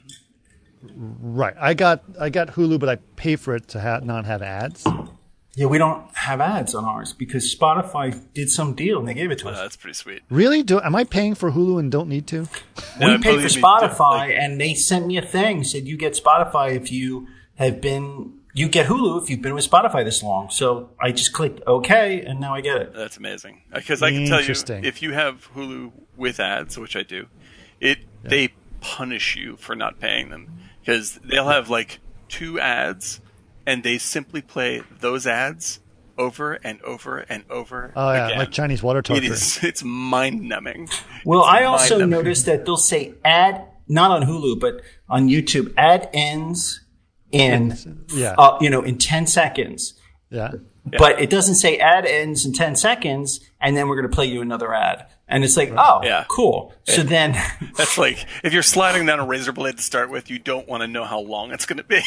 You will die in 10 seconds. Oh, great. No, I'm sorry, it's 30 seconds. We're going to go a little slower. Yeah, it's horrible. You know, it's funny. It's like because we cut the cable, and we went to an Airbnb, and they had cable there. That's the TV. So we were watching sort of regular TV. And I forgot how bad. I mean, regular TV is really bad. Yeah. Like, yes, okay, so Hulu will play you the same ad over and over again, but regular TV, it's constant interruption. When did you cut the cable? It's worse. 5 years ago? All right, 2008 for me, 2009. Yeah. So you've cut it for like 12 years. Yeah. Yeah. It's not worth it. Because it's all sports stuff. I'm not a sports guy. Yeah. Well, we didn't watch sports either. We didn't watch sports anymore. either, but Karen was like, oh, but what am I going to, I want to watch RuPaul's Drag Race. And I'm like, okay. Like, really? We have cable for RuPaul's Drag Race? I would pay for that. But you can still watch RuPaul's Drag Race. Right. You can just buy it as a show. It's not buy it as a show. Yeah, exactly. Yeah. If it's important to you, then just buy it as a show. It's still cheaper than paying $100 for it. Yeah. You know? It's like, I think we cut the cord realistically 6 years ago. Right. And 6-7 years ago.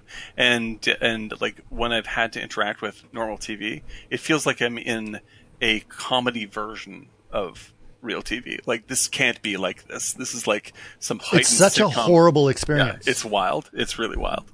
Like, hey, by the way, just a couple of quick things.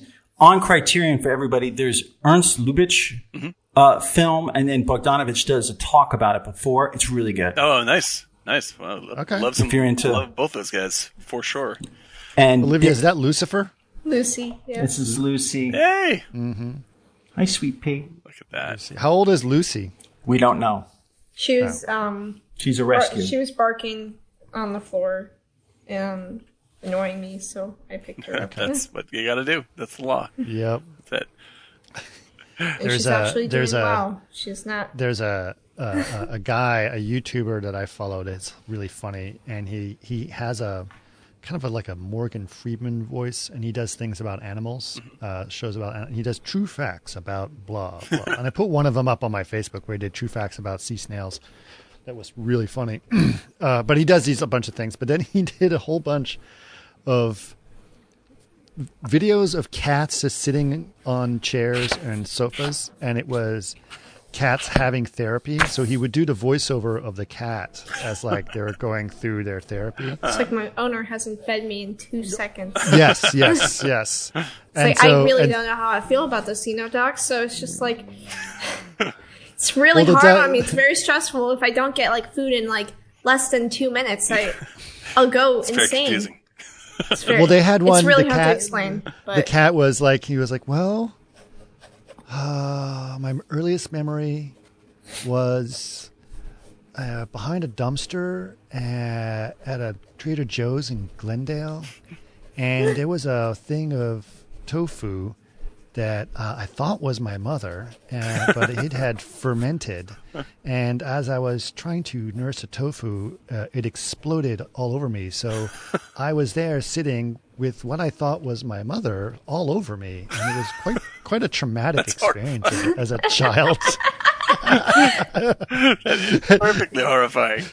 It was, I'll have to play it for you. It's really funny. But, they talk about, Just like my one of them complains like, she got me a peacock feather. A peacock feather. Why not just get me the whole peacock so that I can murder it? So I can kill it. So I can just murder it. It's really funny. And then Like I'll these take cats the that are feathers sitting with in there, like going through their therapy. Yeah, I wish that people would understand that, like, cats don't kill you because they are bigger. You are bigger than them. That's all that's actually happening. They would kill you. That's true. Like, That's right. You're too big. Oh, well, you give me food. I would still kill you if we were the same size. Absolutely. Yeah. My instinct is to kill things approximately my size, maybe 25% bigger. Yeah, that's about the most. After that, I reconsider. Yeah, exactly. Then I'll be nice. Cats. I love cats. I'm a cat person, and cats are evil and undefensible. That's just how it is. I'm not a cat person. But You have two wonderful dogs, yes? Yeah, but cats to like me. cats. That act Cats to me. There's two kinds of cats: cooking and stewing. So, It's nice doing cats are pretty good though. It's tough in any other situation. Yeah, no man. Yeah. But and Chashu is local. yeah, Chashu's here. Okay.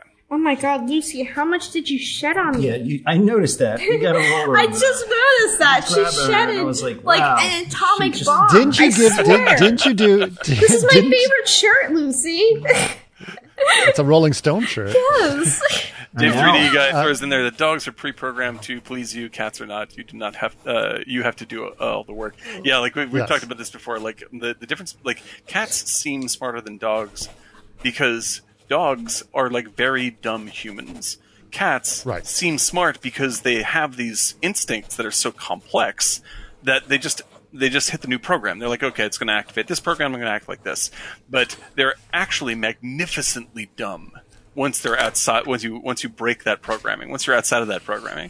Whereas like dogs, dogs are just like, well, I'm doing my best. And that's what makes Right. dogs likable. They're just like, hey, I can't read. I saw a really good comic book or a comic strip that was hilarious, and Do you have anything to it was say a for yourself? it was a Lucy? cat. It was a cat in front of the pearly gates, and St. Peter is like opening the gate to let the cat in, and the cat's just sitting there, and sitting there, and sitting there, and it says, "Why cats have 9 lives."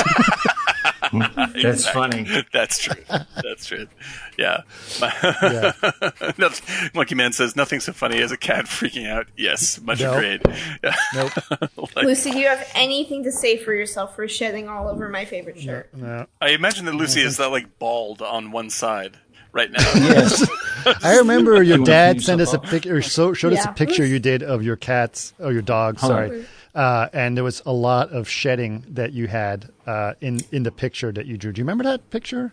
I remember that. Yeah, it was a really great picture of hers. Yeah. Have we taken a moment cartoony to tell the audience what a great artist Olivia is? Then she's actually Yes. done- Yes. If you go to oliviashealy.com, you can see her work. Yeah. OliviaShealy.com. Yeah, Go it's very check great. it out. It is she's also on Instagram. You can follow her on Instagram, and she's even got an art station. Yes. Nice.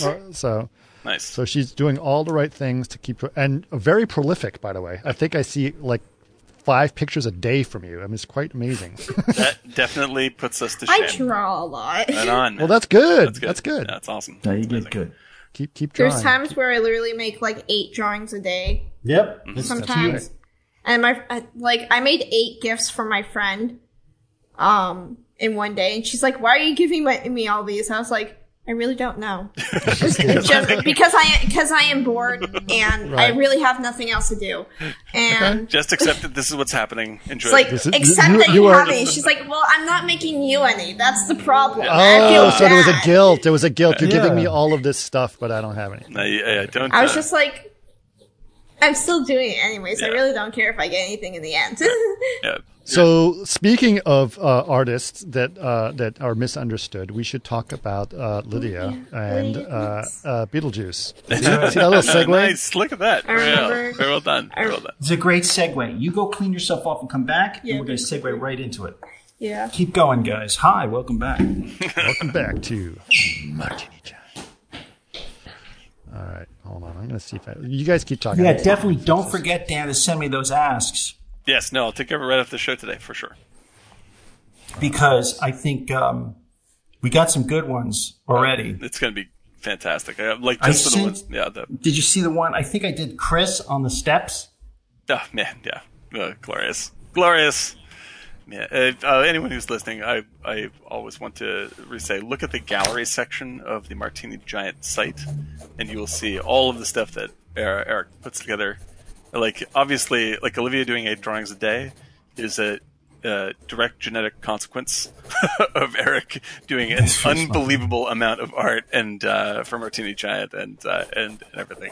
Constantly I sketching did those all over. old 70s ads. Do you remember that? Mm-hmm. Yeah. Oh, yes. Beautiful. Yes. He basically did some some ads of us that looked like 70s cocktail ads So for good. Jim Beam and Gordon's a gin and stuff like that. Yep. But they're fantastic. So I think those are on her Instagram. Am I right? Yes. Dan? Yep. So could check out our Instagram, Martini_Giant on Instagram. Yep. To do that. Why is it underscore, Dan? It's the same reason it's underscore on Twitch too. So now we have 2 underscores. I mean, underscore is becoming. It's underscore is going through. It's going through the same thing as GIF to GIF. Like eventually, it's do? just got to be. Yeah, 2 shirts. It's Listen that to this. transition. Olivia runs upstairs and she's like, it turns out I have 2 Rolling Stones Tour of the Americas 1975 Totish Tour shirts. I have 2 of them. I was like, nothing ever happened, guys. I did not. I did not get shitted on. That was just your imagination. It's amazing. This is amazing. Yeah, she likes. I Monkey started Man. early with Hey, her note liking the Stones. for Olivia. Did you see what Monkey Man said? He said you should check out my daughter's Instagram, which is Can you guys read that? I'll write it down. For LULLART. I vouch for this. see. Monkey Man's daughter is an amazing artist, and she cranks out some incredible stuff. Her Instagram we'll check is it out. stunning. Repeat that again, so some people wanted to get it. T4. T4LULLART. Her name is Tallulah. Her name is Tallulah. Yeah, she is. Bugsy Malone. Yeah, she's Tallulah and Bugsy Malone. That's right. I remember I saw this meme of a goose, but with Beetlejuice hair. It says, "This is Beetlegoose." I was like, that is cool. I was like, this is the most brilliant thing I ever seen. I'm saving this to my camera roll. Making 78 copies of these guys. Just That was pretty good. I was like, that's good. a pretty good joke. So how old were you when you first saw Beetlejuice? I watched it when, 6? yeah, I was probably 6 when I watched that the first time. Were you ever scared of it? Even at 6? No, because I think I've seen Tim Burton movies and they're all creepy. Right. I like Right. creepy. Nightmare Okay. Before. That beautiful movie. What was it? Nightmare Before Christmas is That what I was think. like the beautiful. Did I watch Frankenweenie? Yes. If I did, yeah, I don't remember it. I want to watch it again because I remember during class we were like, should we watch Nightmare Before Christmas or Frankenweenie? And I said, let's watch and Nightmare then Before she Christmas. went to Nancy took her to the Burton show, which is at the LACMA. was down the street. The LACMA, yeah. And so that's what totally made her. And then we just pulled out the. Yeah, I DVDs. stayed there for hours apparently. Oh, you and me and both. I, man. Yeah, I went to that too. Yeah. It blew my mind. I stayed there for hours watching it over and over. Apparently, Yeah. Yep. I Yeah. have was, no memory. I was startled but by apparently- what a brilliant artist he was outside of film. He's amazing. Yeah. Like it was. I have a story about Tim Burton that's interesting. So my friend Christy, she was an art director on Big Fish, which is another interesting Tim Burton film. Ewan McGregor, Albert. And they were filming all of it in Alabama, Alabama, I believe. So, all the people, they were in a small town in Alabama where they're filming stuff. So they all like rented houses or did whatever while they were there for, I think, like 9 months doing this film. It was a long shoot, but it was around Halloween, and because they were working all these hours and everything, Tim Burton threw a Halloween party for the cast and crew at his house in the town. Can you imagine going to a Tim Burton Halloween party? That'd be so cool. That has so much Halloween to it that like other towns, just all this Halloween gets sucked out of those towns, and like all their decorations disappeared because there was such a focus of Halloween going on for Tim Burton. Yeah, like that guy has defined that flavor for the past 25 years. Yeah, he did. Lucy, there's no one there. Yes, genius. There's no one there. Yeah. He's doing the new Addams Family. Yeah, he's producing a show. Is he? Yeah. Don't do this to me. He's which makes me nervous, but it's fine. Yeah, Monkey Man said Big Fish makes him cry. Yeah, for sure. All the time. Yeah, that's a to me, Big Fish was, I think it was a decent movie. Actually, the VFX supervisor was Kevin Mack on that, by the way. Yeah. Was he really? Yeah. Mm-hmm. Oh, no, that's a good picture. That's a really good picture. That's what, like I'm a little on and off with Tim Burton in terms of like his movies. Like, I mean, there's movies. Yes. Recently, he's a little bit like, okay, how much more Johnny Depp can I get? Right. Yeah, I mean, like, well, he's become a machine for making large scale Disney products, and like he has a brand that he constructs, and I totally get it. But like those really, really personal ones, Big Fish being one of them, Ed Wood being my personal favorite. My favorite is Ed Wood. Yeah, Ed Wood is Dolores, don't get kooky with me. Oh man. Did you guys hear about Tim Burton making an Addams Family? Addams Family, yeah. I accidentally said fairy. The TV show. Yeah, that's right. A TV show. Yeah. I'm looking forward to that. I bet that'll be good. Wait, didn't it start as a TV show? It started as a comic book. Yeah. Wait, comic book? Really? Yeah. It wasn't a comic book. It was like a Charles, little comic.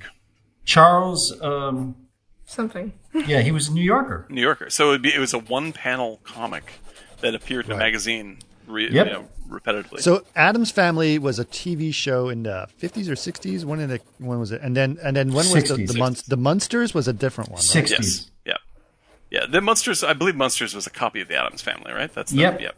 And so, like, I think the Munsters is pretty funny, but the Addams Family had class. Like, that was a much funnier, swankier show. Like and the jokes were, just a little bit more. And cut. it also had What? Jackie Coogan. Jackie. Oh my gosh! Yes, it did. Yes, we can say yes to that. Who was the kid in the Charlie Chaplin film, The Kid. The Kid. Right. The Kid from The Kid. And there was another story. He was Macaulay Culkin before Macaulay Culkin. He had made something ridiculous, like $8 to $10 million in 1922 from The Kid. Which in today's dollars and his is parents the earth. took it. Jeez. Yeah. His mother and his stepfather took all the money. That's why there's Coogan's Law. I thought, it's like a Clint Eastwood movie where he gets revenge for the residuals for The Kid.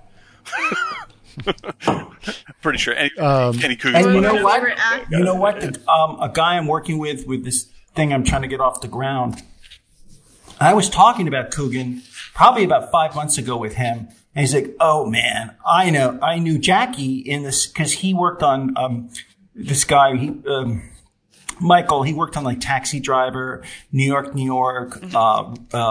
Raging Bull, because he was Irwin Winkler's worked with Irwin Winkler. Oh yeah. So for Scorsese movies, he also worked on Goodfellas, and so he knew Jackie, and he's like, I used to go over his house, man, and just smoke pot and talk about Chaplin. I was like, what? That's a pretty good deal. My head exploded. I was like, you never told me that. He's like, well, you never talked about Jackie Coogan. See, that gives you an idea, Eric, what it's like for us to hear your stories. Right. Just like what you just explained. Yeah. It's the same situation when you give us a Lou Reed. I used to hang out with Eric Clapton at the laundromat. Well, hold on a second. But here's the thing. I told you that story about, this is the same guy, Mike. Michael, I really care about. He's a wonderful guy, knows a ton about film. But he was the one that ran into De Niro, who was when he was driving a cab for Taxi Driver. Oh, right. Yeah. That's right. And he had the 45 on the front seat. Man. Yikes. And he literally was a cab driver for months to prep for the role. And did you know that 45 was Meryl Streep? That's terrible. Oh, so you guys saw that thing I sent you guys? You guys saw that thing I sent you. Keep going. You guys saw that thing I sent you this week about the Abel Ferrara movie Driller Killer? Oh, yeah. The painting in the back. Yeah. Yep, that's right. I think, what's funny is it's like I watched Taxi Driver. It was at my friend. So remember, like I used to go to my friend's house and he had a VHS tape and we had a bunch of like ripped off movies somehow. They were all on tape, right? And so it might have been a Betamax. I mean, it was in the like a while ago. Let's just put it that way. But we used to watch all kinds of movies, whatever. No one really knew like what's appropriate for us to watch or not. It's like, here's a movie, like whatever. They didn't know. So we just watched everything. But I think I remember watching Taxi Driver when I was probably about 13. Totally appropriate. I mean, besides there's an actor in the movie that's around that age. Yeah, like you're probably that's right. You're like, oh yeah, I know. Yeah. It's like, dude. Oh my god, what's happening? See, I had an older brother and sister, but my older brother was very who tortured you. Well, he was corrupting. He was very corrupting. Yeah, he's like, let's watch Come and See. Yeah, 120 Days of Sodom. That's what you're gonna watch next. It was all that kind of stuff. Yep. Yeah, Yep, that's fun. And so he said it toughens you up. That's right. Uncle Warren we're talking about. Right. Yeah. Really? she loves Uncle Warren dearly, and he's sounds like a responsible man. The unique guy, but that's those. But it was funny to see that painting in the Abel Ferrara movie because it was like as Chris pointed out, it could have paid for 20 films. Oh, sure. Right. Yeah. Good God. And it was just, it was totally like, can we use your office to shoot? Yep. Right. And at that time, he had market value, but not what it became. Yeah. But well, that was I remember I was I was in Houston, right? And there was a friend of mine. She lived in the apartment. We lived in a kind of an apartment complex that was a little bit like Melrose Place. It was like everyone kind of was young, and we all kind of lots of things going on. But anyway, lots of things going on. Let's just put it that way. With a big courtyard in the middle where we tended to hang out, and like I said, just like Melrose Place. Right. But one of my neighbors, she was wonderful, and she was marrying this English guy named, and she came from a very wealthy family in Houston, right? So the oil money, let's just put it that way, right? And so she was going to have a wedding, and she wanted a very simple wedding, and her mother said, no way, you're going to have a proper wedding, where she basically invited all of her business associates to show off her daughter's wedding. It was very showy in some ways, but the wedding itself was at the Museum of Fine Arts in Houston, which is a Mies van der Rohe building. Right? Wow. Like literally, that's where the wedding reception was at that location, and they close it off as an area where this is where we could have the wedding, and I'm sitting there, in a tuxedo, sitting in a Mies van der Rohe chair, and behind me, drinking a martini, by the way, and behind me, someone took a picture of it, is an Andy Warhol self-portrait that's like right behind me, and I'm like, Jesus, this is crazy. It was amazing. It was such an incredible experience. But so I did thank her mother for having such a showy wedding. It was very nice. Showy wedding. Yeah, pretty good. Monkey Man also said that Big Fish made him cry quite a bit. Yeah. And it did to me as well. The reason it did for me is that pretty much, what's his name? Albert Finney's character is pretty much my dad. Right. Oh. Yeah. My dad tells stories that may have slight exaggerations to them. Probably dad issues. Probably dad issues. No, probably dad Yes. issues. Yeah. So he does tell stories. He does tell very exaggerated stories about things that have happened. And I'm like, wait a minute, I was there. It wasn't exactly like that. He's a good storyteller. Print the legend. Well, he loves the it. legend. That's fine. That's fine. He wants to tell stories. That's fine. Dave I'm sure we feel the same way about Dan and about Eric and his stories. The problem with Eric's stories is that they're actually pretty true because he doesn't deviate from them as much as that's my dad does. Eric just has a strangely blessed life in regards to meeting he does. like all of my heroes from a certain period of time. But it's just all random. I guess it's because I'm there at that time. Like if you were to tell me you were in the background of Driller Killer, I'd be like, I believe it. No, but it's like those times because I used to work in the art gallery. In the 80s, I worked in art galleries down in Soho and up on 72nd and Madison. And it's funny because you say this literally in the New York Times 2 weeks ago. My mother was talking about an article in the New York Times obituary, and I'll send it to you guys.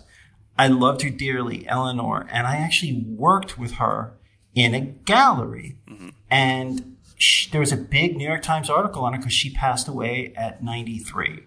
And I was like, wow, she created the Earth shoe. Yeah, I was going to say. And in the early 70s. And it was What's the Earth shoe? It was a big hip thing. It was like Crocs, but from the 70s.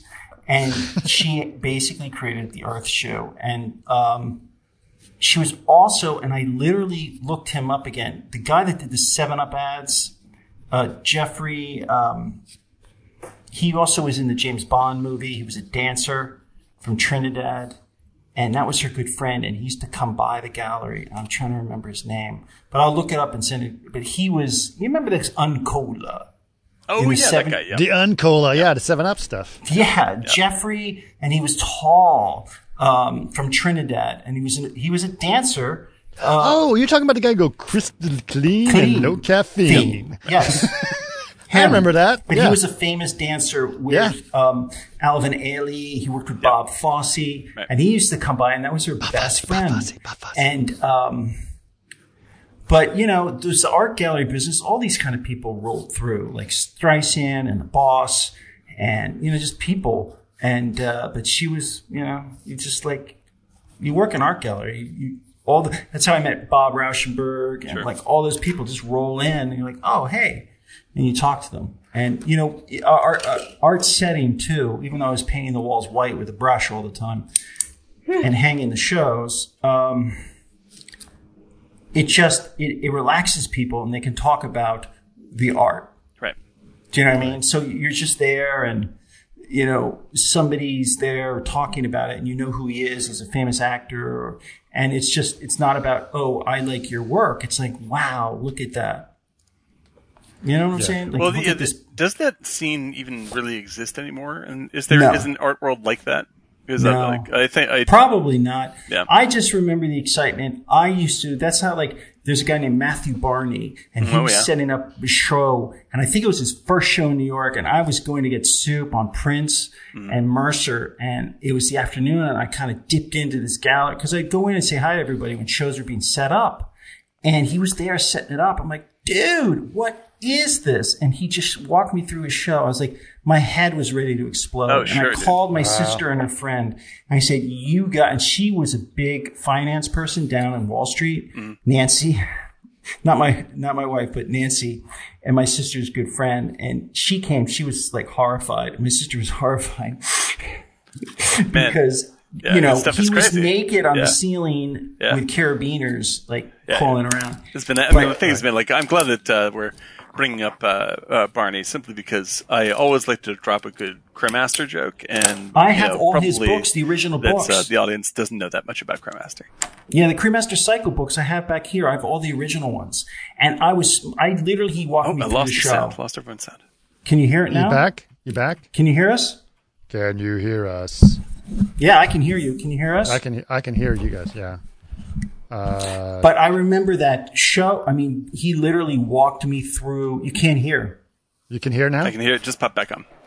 Okay. Yeah, he walked me through the whole show and was talking to me about it. It was like a weight set made out of Vaseline in a refrigerated room. Vaseline? Yeah, and I was Jason said that Jeffrey Holder, Matthew Barney, husband of Bjork. Yes, Matthew Barney was. He did. Yeah, they were. Yeah, he was married to Bjork for a long time. Yep. But this was before. Now, you guys want to know an interesting story? Yes. Yeah. Do I have, why don't you save it? No, quickly. For a second? It's about him. Okay, go ahead.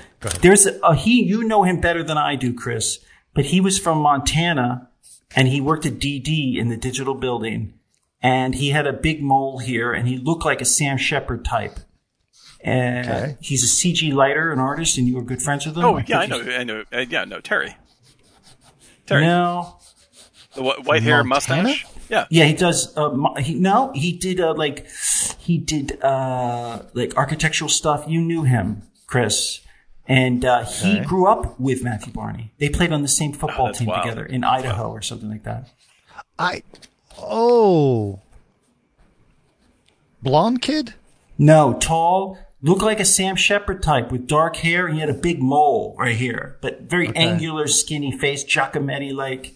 And he a DD. But he's from the Midwest. But to see that show, and then, I used to go to all the gallery shows at the fall nights, and go to Jerry's 101 to get, dinner after the show with all the artists. It was great. Yeah. It was excitement because you'd go to every show and people would come to your show and you'd meet artists and it was just, 88, 89, 90, 91. I'm going to leave for a second, but when I get back, can we talk about Beetlejuice for Olivia? No, we're not. No. Okay. Correction, it's Beetlegoose. Beetlegoose. The Beetlegoose. Hey, Sandworms. Come on. Sandworms. Yep. That's an excellent Michael Keaton, I got to tell you. Come on, Sandworms. Hey! Oh! There goes Elvis. That guy, he's a hero. Michael Keaton is a damn hero. Yeah, I love that. He's so good. What I was going to say, Eric, is that art scene. I know that there's sales going on. It's obviously people are trying to make money and all this kind of stuff. But my exposure to it always felt like it was actually about artists creating art, as opposed to everything I know about the art world right now, which is about people trying to convince other people that things are valuable, which is a different game. That's advertising. Yes. Now, you want it, guys, if everybody wants to get a glimpse into that world, go to, on Criterion, if anybody subscribes to Criterion, there's a William S. Burroughs film, and Jim Jarmusch does the voiceover, the narration, and talks about his experience as a film student at NYU, which I went to, but he graduated in 79, 80. I'm back.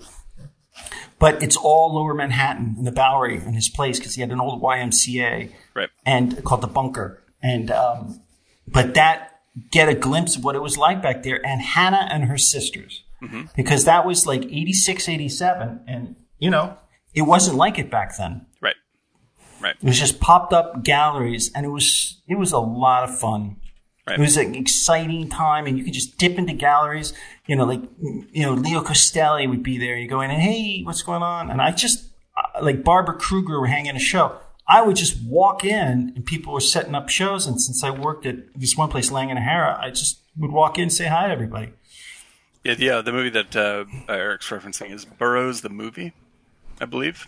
Yeah, it's great. And there's a Jim Jarmusch. Basically, he didn't direct it, but his buddy did. And he helped his buddy with sound on it. So he narrates it. I think it's kind of not X-ray, but you can have it done. It's not part of the movie, but you can play his voiceover. Oh, that's great.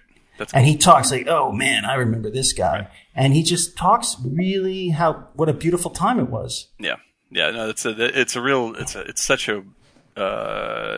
scene that I just don't have access to anymore. In terms of nobody does, but man, it was like. If you knew what you were looking for and you'd go down there, it'd be like, wow. And I had a friend, and you know him. We went to his place in Yosemite 4 years ago. Remember, Rob? Yeah. And he went to high school with me. I went away to high school. But he was friends with Jean-Michel Basquiat because he was a model, a male model. So he was into that scene. And he knew Warhol and go out to dinner with those guys. And, when you're 17 and it's like, what? Yeah. I was at prep school. My head was exploding. He's like, yeah, Jean-Michel and I, we had dinner with, Warhol. It's just like, when you go to clubs and see him there, it was like, It was cool. Yeah. I gotta say, early 80s. Yeah, it's wild. New York. It's absolutely wild. What was that famous club? CBGB's. No, 54. Oh, 54. Yeah, that's right.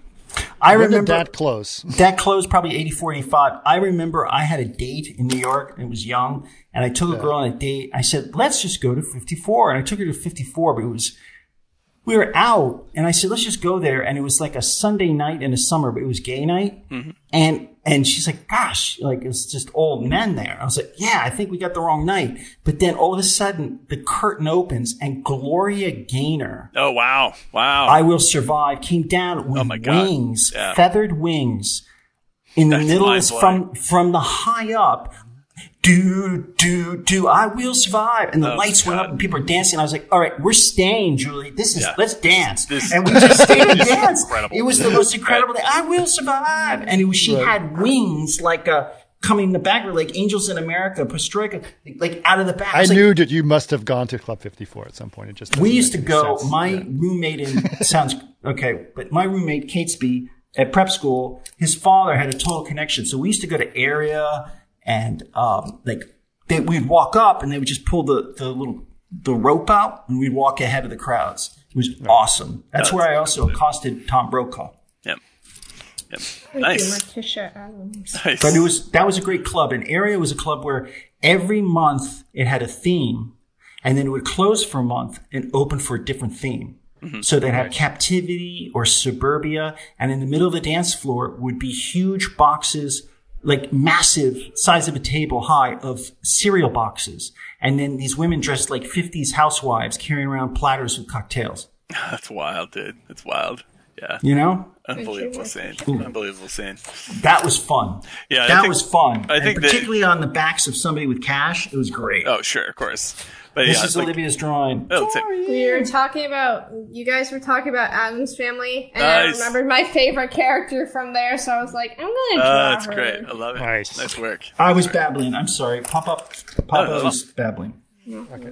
That was a great time in the world. And if you also want to experience that, watch After Hours. Exactly. I was going to bring this in because, and After Hours, I believe is on Criterion right now. It is? Yeah, I think so. I can look it up. But I've been really into basically a swath of like late 70s, early 80s stuff that's available on Criterion, because all of not only are the movies fascinating, but there's support material for these movies, which just shows the sort of the art life of that period. And it's just mind blowing. It's just incredible. I also really recommend.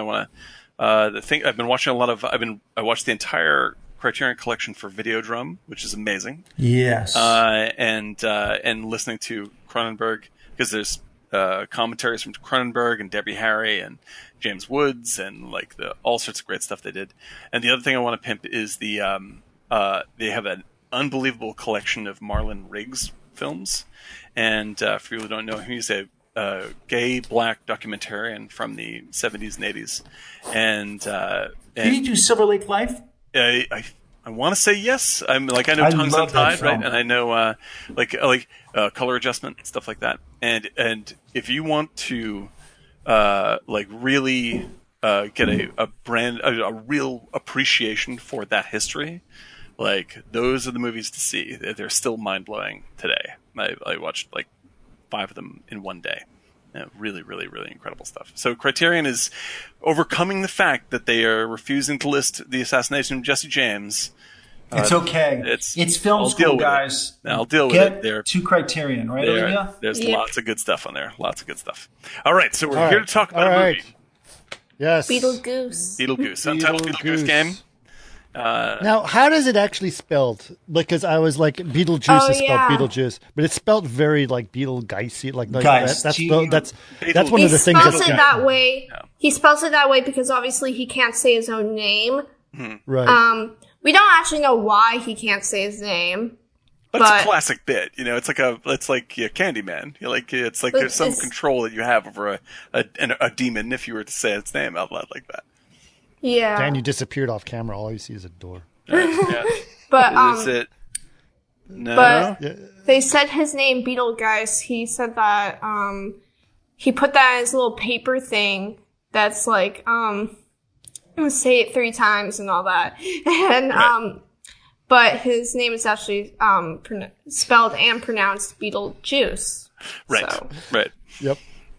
So in the beginning, I was like really confused too. I was like, "Is it Beetlegeist?" Oh, that's how he spells it. Okay, so Jason's like Betelgeuse. Beetlejuice. Beetlejuice. Yeah. Beetlejuice, Which is a star. Yes, and by the way, Jason tried to get us on topic as well. We appreciate that. There was nothing stopping Eric talking about the 70s and 80s. Hey, man. Nothing could stop. Nothing could stop you. I'm and that's sorry. okay. I won't talk anymore. Chris,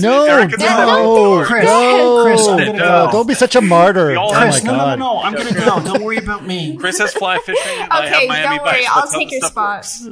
Don't worry, guys. I'll fly I have man. not mentioned fly Anyways. fishing once. I have not Exactly. mentioned fly fishing You one take time. up the fly fishing slack, and then as long as I talk about Miami Vice by the end, then I think we're all set. And then we'll get all right. I also do like the fact that Monkey Man said that when you leaned back and all we saw is a door, he said that door is Meryl Streep. It is. This is yeah. Says true. it's high time Eric took the reins. It is high time. Thank you. That's right. These guys. High time Eric took the reins. It's That's right. it's true. It's true. 100%. Took the reins? What do you mean? Because you don't talk sometimes. Sometimes you're like, Oh, yeah. No, I talk. Okay. All right. We talked about the actors. We did talk before. I think Dan even showed. No, you did. That we did talk about how the actors are very interesting. I think one of the interesting points that Eric brought up earlier is that what's his name? Alec Baldwin. Alec Baldwin basically looks very different than he does today. Like, Well, it's just like I remember, like I only saw Alec Baldwin when he was like in Beetlejuice skinny. So it's just like when I really only remember him when he's skinny. But like when I look at him now, I'm just like, oh, it's a different person. That's very different. That's what happens to people. Yeah. Well, it's like I've seen Beetlejuice so many times to the point where I was like, oh, I remember him only as that. But just like looking at him now, I'm just like, unless you're Paul Rudd and you look exactly the same. Yeah, no, I mean, like Alec Baldwin today looks like you strapped 4 Alec Baldwins of Beetlejuice together and put an Alec Baldwin mask on them. Like, and I'm going to talk. Todd Shaughnessy knows this. Yes. Like, I used to be about this thin, so Really? yes, I was an absolute stick. So was I. I was 165 pounds. Yep. I was like, not. I was at my height in college, which I'm about 6'3", I was 130 pounds. And I had 5% body fat, but I was a long distance runner and I ran about 100 miles a week. So that was a different time, shall we say. Yep. I am now the heaviest I've ever been. So. Well, the thing is, there are many similar things between me and Chris. We had the same birthday, Same birthday? Yeah. Well, 4 days apart. Yeah, 4 days apart. There's a lot of Exactly. dog And we're the same height. Yep. But for the pod person connection between the two of us is that even though Chris is saying that he is so much fatter than he used to be, like Chris is still basically a broom with a doorknob on top, and I am not that. I'm the opposite of this. I am an apple on a stick. Dad. That is the truth. And also, you are much more gifted in the follicle department than I am. It's traits. It's like if you're making a video game, you slide one way, you slide the other, and this is what you got. Yeah. This is it. Yeah. That's very true. Yeah, and I like that. Dad, there's times the lollipop. The people. lollipop. Yeah, it's like- Thanks, Dad. Jason. Dad, there's times where you're saying, "Oh, I'm losing my hair." I'm just like, "No, you're not. You're fine.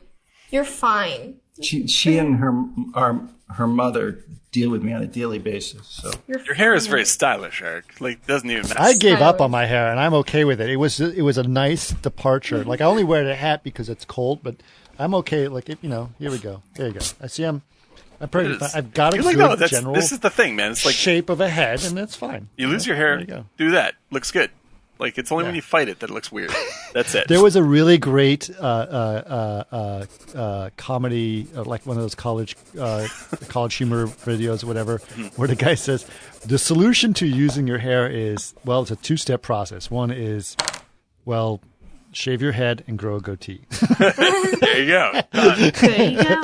He's like, yeah, I look like a bouncer. I gave you hair, Chris. This week I gave you hair in the ad. Yes, I saw that. That's right. And it was quite funny. All right. So we've all seen the thing right about Beetlejuice is we've all seen it so many times that it's just part of our DNA. It's not like we have to dissect it so much. It's just a story that's so ever present about it that I think is really interesting. In our blood. It's in your blood. Right. And it's also a very interesting way of bringing up ghosts that I think that, it's much better than bringing up than other movies like The Others. Sure. Although this is kind of The Others. It is kind of the others, right? Right. It's the same plot. It's the same plot. It's like the same plot. Others minus the shotgun. Yeah. Like that's and actually a better overall, like more entertaining and less. It's like a I don't like humor. The Others. I like The Others, but it's a grim, slow picture. Like that's what's happening. Right. Yeah. And then Beetlejuice. The Others was fun. during the period of what's the other one that came out? The M. Night Shyamalan Ding Dong movie. Sixth Sense. Sixth Sense, yeah. Sixth Sense, like, I was like, oh, okay.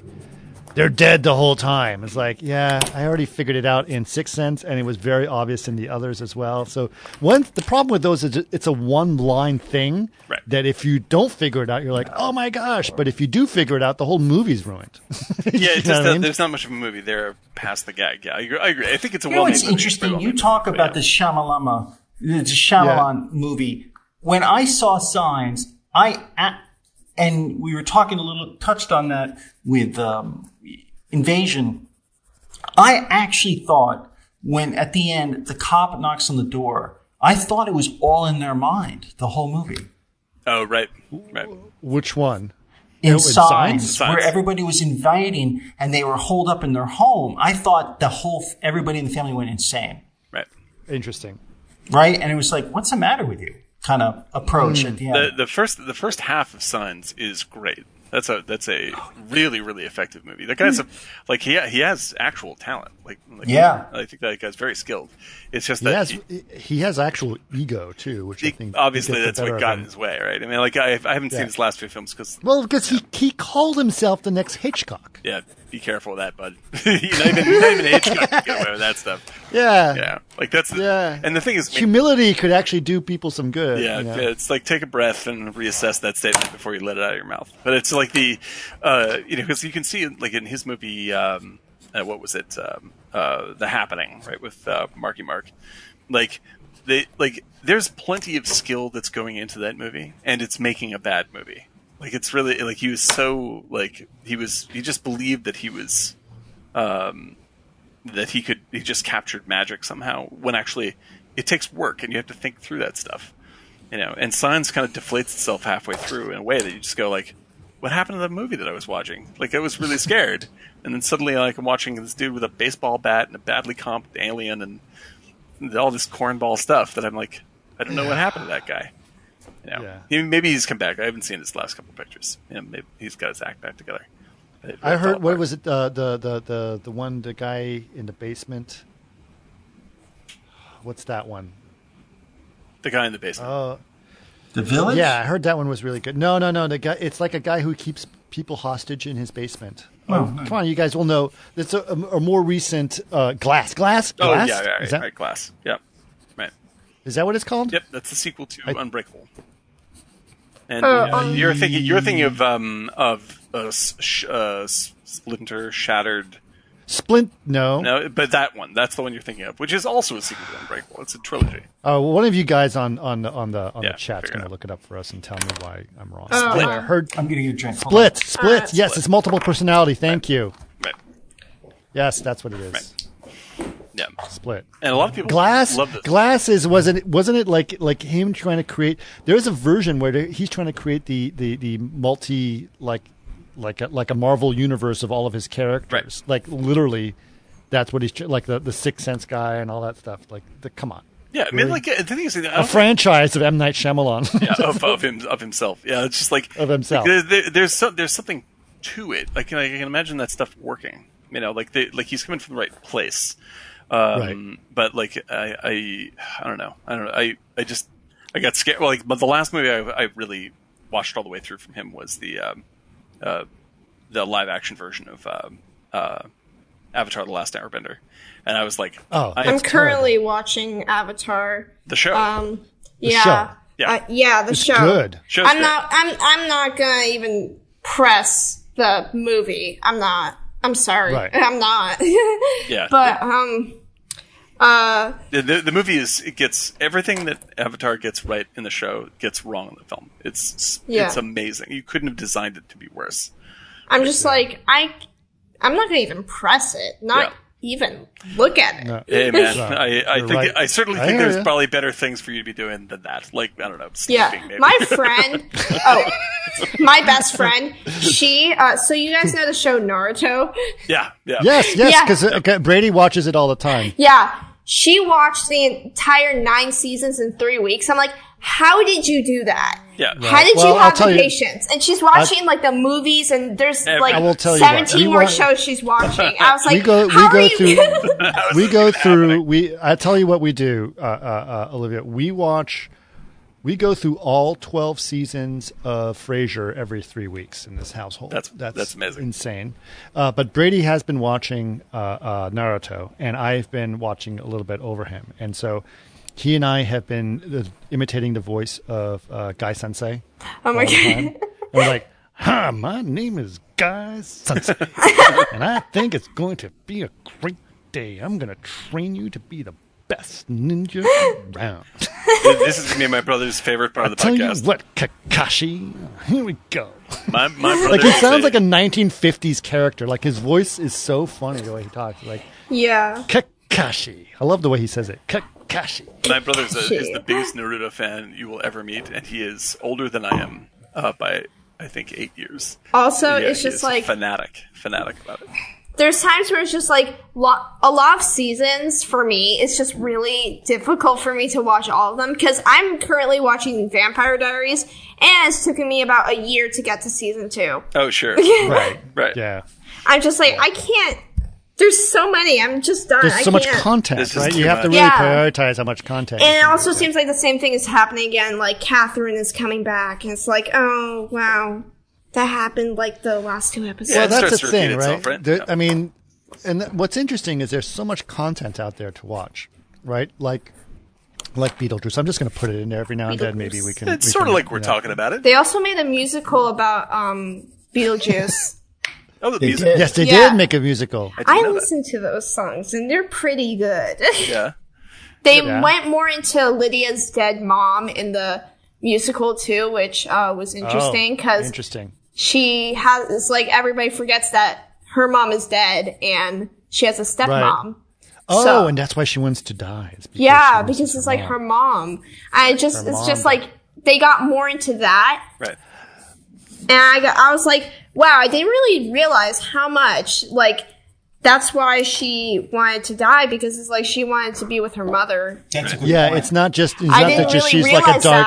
It's not that she's just a dark teenager, dark teenager who's into goth stuff, who wants to, like, it actually is because she misses her mom. Right. Yeah, and I thought it was because of her stepmom, because her stepmom is a pain. It's a big pain. Right. I remember that one scene with her stepmom. It was just like, Charles, if you don't let me do this, I will go insane. I will take you down with me. Right. I was just like, that shows how much of a pain she is. Right. I thought it was because of that she was stressed out. I was like, but it was because she was wanted to be with her mom. I was like, that makes so much more sense. Yeah. But at the same absolutely time, does. You're right. At the same time, you should never do that. I didn't know. I'm wondering about it. If you look back at a lot of his movies, there's a lot of like someone who died or there's a loss. Yeah. Right. Frankenweenie. And there's a loss that you're going back and you're listening to that process. And for Lydia, she misses her mom, and that's why she wants to die. So the concept of death in his movies are always about like missing someone, or about, or being on the other side of something. Even Nightmare Before Christmas, if you think about that. Yes. Or even in Edward Scissorhand, where it's like he misses Vincent Price. That's or in his Ed Wood, dad, he misses Lugosi. Like, right. It's the same thing. I also have to say something. Eddie, it's so cold. No, it's so good. Also, apparently one person. Whoops, the headphone thing came off. But someone told me that Frankenweenie, The Corpse Bride, and Nightmare Before Christmas are all connected for somehow, because like right. Frankenweenie starts. It was about his dog. Mm-hmm. And right. then it's the same person, the same guy as a kid, but older in The Corpse Bride. Yeah. Right. And then him dead in Nightmare Before Christmas. I was like, that's like pretty cool, like, connection there. Yeah, I was like, exactly. I was like, yeah, they had, I don't remember if they had different names. Wait, what's his name? Jack in The Corpse Bride? I can't remember. I hadn't seen that. I can't remember. But thematically, it's certainly directly connected. It's all basically the same thing. Did any of you guys see Dumbo? No. Oh my god, that one. The live action one? Yeah. Or the quote unquote live action one? No. Was it any good? It was okay. I mean, right. I was expecting worse, But- I didn't know what to expect. But Michael Keaton's in it. Alan Alda's in it. Danny DeVito. Danny DeVito. The And- famous again, Yeah. Danny DeVito. And I just gotta say, it was fun at the part where Dumbo is with his mom in, where was it? In this, like, it was in the wild. I forgot where it was. Indonesia. Yeah. But it's just like, I thought that was a good ending in showing that, all animals, carnival animals should never be in the carnivals. Yeah. And that they should be in the wild where they should be, their home. Right. I thought that, and the carnival actually, they're like, they show the flying elephant, but it's actually a guy in the elephant costume out of a cannon. And I was like, that's cool. Right. It was okay, but I mean, I like the animated version. yeah. Yeah, I mean to catch up on all these movies. You know, like there's a bunch that I've missed by this point. I think this goes back to there's too much content. Yeah. There is too much content. And, it's interesting. I was bringing back to Disney. Like, we actually subscribe to Disney, and I probably should cancel it because we haven't watched it in several months. I think people it's have any any content stuff. You know, like you. Well, it's all the same, right? So, like you like, there's a lot of content on the Disney streaming network, but it's all Disney stuff. So you're getting basically the same crap. I don't want to say crap, but it's like, you're not getting a big variety of stuff, and you're not getting anything that's far-reaching or edgy. Yeah, Disney doesn't go with edgy. Right. It's just like, also what Disney has been doing with making their animated movies into live actions, I've been pretty disappointed with all of them. To say that they're the exact same version, the exact same movie, but just detailed. And Lion King just did not make me happy. I'm just gonna say that. Like, I don't know, how do you even... The music in Lion King, it was like, it's the same exact music, but it's just like, it was different, because in the animated version, it was just like, that was original, would I say? And it's like with Beyonce singing it. I mean, I'm not saying Beyonce is bad or anything. It's just like, I don't know. What is, Dan, you were gonna say? Oh, I was just going to say, like, I don't know how you even pitch remaking The Lion King. Yeah, in the first place. Yeah. It's sort of like you have this super entertaining, really charming musical, and you're like, okay, so let's make it super realistic and less emotive. And, like, we won't be able to see the characters' emotions on their face because they have to be... It's like Invasion of the Body Snatchers. It's like Invasion of the Body... It's the pod person version of the movie, and that's what they seem to be specializing in. Okay, so this goes to, where does that go now? Because they're essentially rebuilding old entities. Mm-hmm. Right. Yes. Well, first, okay. So why did it start? Right, because they did live action versions of other movies. They did Maleficent. Right. They did this. Yeah. They did a bunch of other things that are basically like Snow White. But all those things, like, okay, so we're going to be a little more edgy. Now, when they did those, especially things like Maleficent or Snow White or the Huntsman, right, those movies are going to be like, they took it to another level, which was a little bit more mature or whatever. But then like, we're just going to do live action. It's like, well, how about The Lion King? Well, how the hell are we going to do The Lion King? Because it's all animals. We'll do it all CG, but we'll call it live action. Right, exactly. Right? It's still a cartoon. And so it's like, but then when they make the same freaking movie, Right. They did it shot for shot. Yeah. Right? And which is really okay. And I know a lot of the guys who worked on that, right? So a lot of the guys who did the virtual production stuff is really fantastic. And actually speaking, you know what? Here's what I'm going to say about it. There's a lot of cool stuff that's going on in virtual production that was done for The Lion King. Mm-hmm. Yes. That is really cool, and that is going to continue to develop. However, it was misused by the production because that movie was ridiculously expensive to make. Yeah, well, like $2.2 million per minute. That's wild. Is what it cost to make that movie. Oh my God! Can you imagine? Really? Wait, $2.2 million per minute of animation to make The Lion King. So that is an insane amount of money, and it's actually not about the virtual production because a lot of people say, "Oh, it's virtual production it costs." No, virtual production was actually really smart. It was just the fact that the way that they tried to shoehorn in virtual production and then basically never really took advantage of the efficiencies that they had in it. Right. That's what failed. And also, talking mammals with fur is expensive. Yeah, no doubt. You know what I mean? But the problem is they made enough money on it that they got their money back, you know? And here we are still talking about it, so it's a great marketing piece. Well, yeah, but that's all it is. I mean, like, it's an advertisement for itself that you watch. I mean, like, there's no like, it sounds so old man like crotchety of me, but I'm just like, right. They didn't make a movie. Like, a movie didn't happen. No. You know, and like they spent all this money and all this time and all this incredible work from great artists to put together this totally inert, you know, sort of like, you know. And when it becomes about the technology as opposed to the story, it's frustrating too. Like, you might as well build a diorama. You know, it doesn't make it's like it's not alive. It's not working. Here's another thing. I'm just going to rant on this a little bit. So I'm going to pull a little bit. You know, Eric got to talk about, you know, Club 54. I'm going to talk about virtual production for a second. So the problem what's actually happened is right now is like it's actually getting really, really bad where people are thinking about virtual production and they're just like, well, it's the solution I have. I'm going to do something. And they're looking at The Mandalorian as an example right now as the thing that you need to do. Right. And okay, let's look at The Mandalorian. Just same watch director, the show. by the way. Same director, I know. Mm-hmm. Just look at The Mandalorian and go, is this a good show?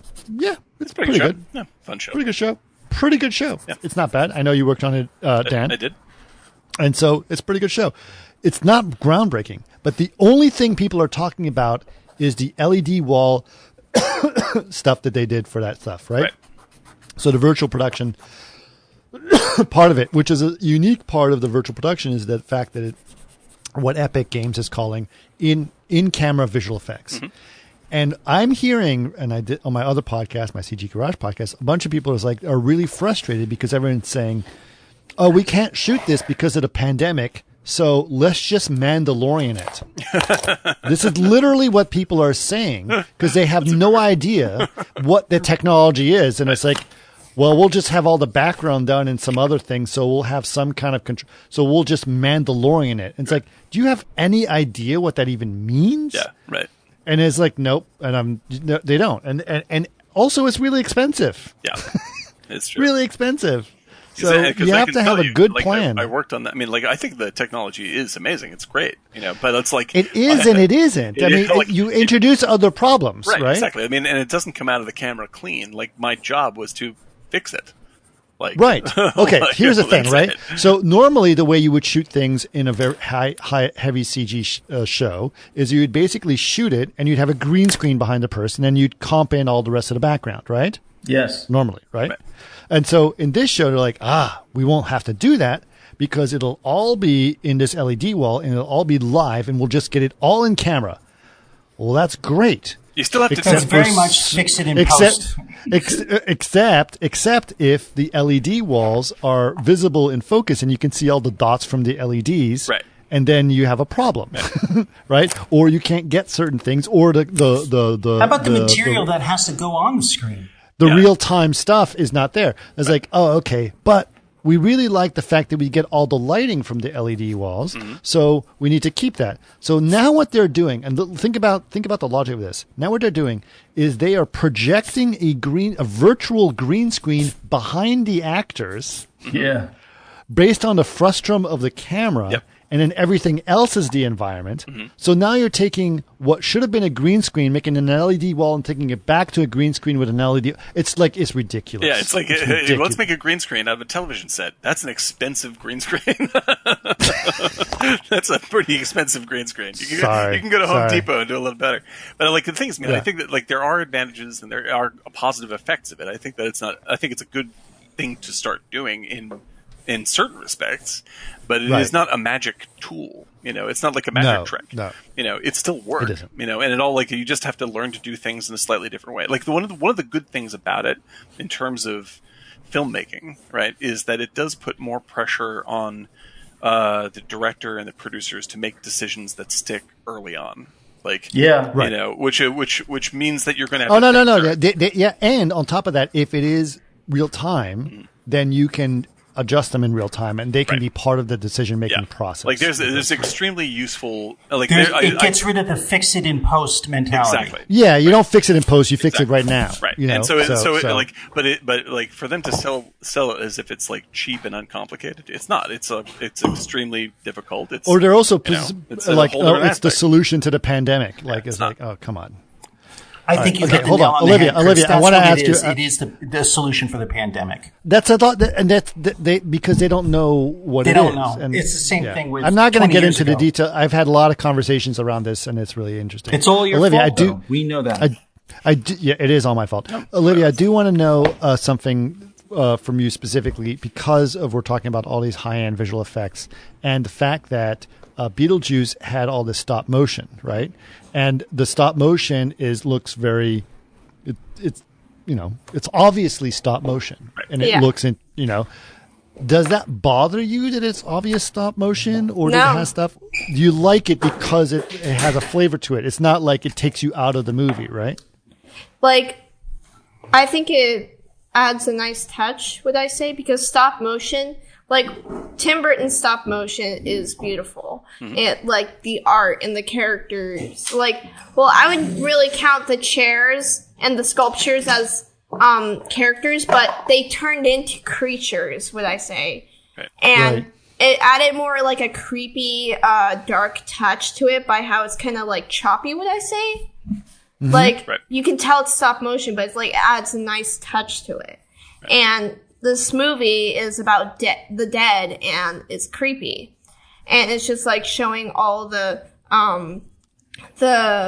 snake, for example. Beetlejuice has a snake. It showed in the banister the banister of the, that was a good one. Yeah, when he was like that snake, and that was cool. Well, there's sort of would you agree with me on this? Where it's like there's sort of a connection between like people used to argue that anime was like lower quality animation because it was less frames per second than Disney. Yeah. And the thing is that I think for me, that's a silly point of view. I think that there's a quality to low frame rates that is its own flavor and style. And when Olivia, you're talking about the way that the stop motion animation looks for Beetlejuice, like it reminds me of the same thing. Where it's just like, it's not important for it to be realistic. It's important for it to be cool, And Tim Burton is about making this particular vibe, the creepy vibe that you're saying. And if that were if it was the same basic animation, but at 24 frames per second, super smooth CG that was very realistic, like the way you're describing it to me is like that would be less creepy. That would take the creepy out. Does that sound right? Yeah, but I also have to say, wait, I just forgot what I was going to say. So I was talking too long. I do this. No. It happens to us all the time. Not to me, though, but there's a quick point. Can I point something out to me? Of course. So the thing is, I feel like there's images all over the place. And we talked earlier about there's so much content out there. I think I had sent an article to both you guys earlier about Peter Bart saying, it's back to the 70s again, which would be great. Mm-hmm. I feel like this kind of individual vision, Tati, Tim Burton, I think there's going to be opportunities where it's not this corporate stuff, where these great artists are going to emerge. It's the only way to stand out. It's the only way to stand out. because and I actually feel like figurative painting is actually going to come back, because you could take a photo of anything and make it look beautiful with your iPhone. Mm-hmm. But, to really make that thing to stand out is going to be the uniqueness and the work involved to make that uniqueness is behind it. It's like, you hate them, right? Hate who? Yeah. The sandworms. Sandworms. Absolutely. Come on. You hate them. I hate them. You're talking about the sandworms. Oh, wait. Okay, hold on. Monkey Man. Well, Jason and Monkey Man are talking about him. It's like, okay, which sandworms does Monkey Man hate? Are you talking about the sandworms from Dune or from the original Dune? Okay. He's quoting Michael Keaton from Beetlejuice going, sandworms, come on. Exactly. Whoa, hey, mono and mono. Come on. Hey, you shop at the same store. That happens. Exactly. Michael Keaton you have to cut a deal here. I love him so much. Oh my Michael God. Keaton. It's like sandworms. You hate them. Did you hate them? I hate them myself. I hate them myself. I would say that is second only to your Walken. That is a perfect Keaton. Yeah. It's really good. I don't get how he can do that. That's Can you do Keaton? Can you do Keaton as Batman? That's right. I'm Batman. No, I got to look it up. I got to remember that. It's in the ballpark though. It's in the ballpark. Yeah, no, Keaton is tip top. From Pittsburgh. Keaton has reached the stage of his career. I'm so happy. I was just watching the Trial of Chicago 7. There, Aaron Sorkin playing on Netflix. And how is it good? It's pretty good. I liked it. It's stagey, but it's good. But the best part about it is that Michael Keaton shows up for about 8 minutes, and he's so good. Oh yeah. He just steps in and points at up in the stands, knocks the ball out of the park, and leaves. And I love. Does he say 220, 221, whatever it takes? Whatever it takes. You want to know something really interesting about that?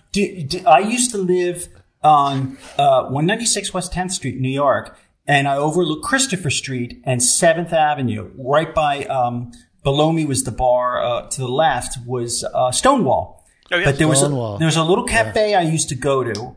I don't think it's there anymore. But I used to go to a cafe and just kind of read an art book, and Lou would be there and people, and William Kunstler would always show up, and he always had a table across from me. He was the lawyer for those guys, the Chicago 7. Oh, wow. Yeah. Crazy. He had the crazy hair, William Kunstler. He was there all the time, and I'd always would see William Kunstler. Yep. And he was actually the attorney, the guy, because he lived there in Sheridan Square. Right.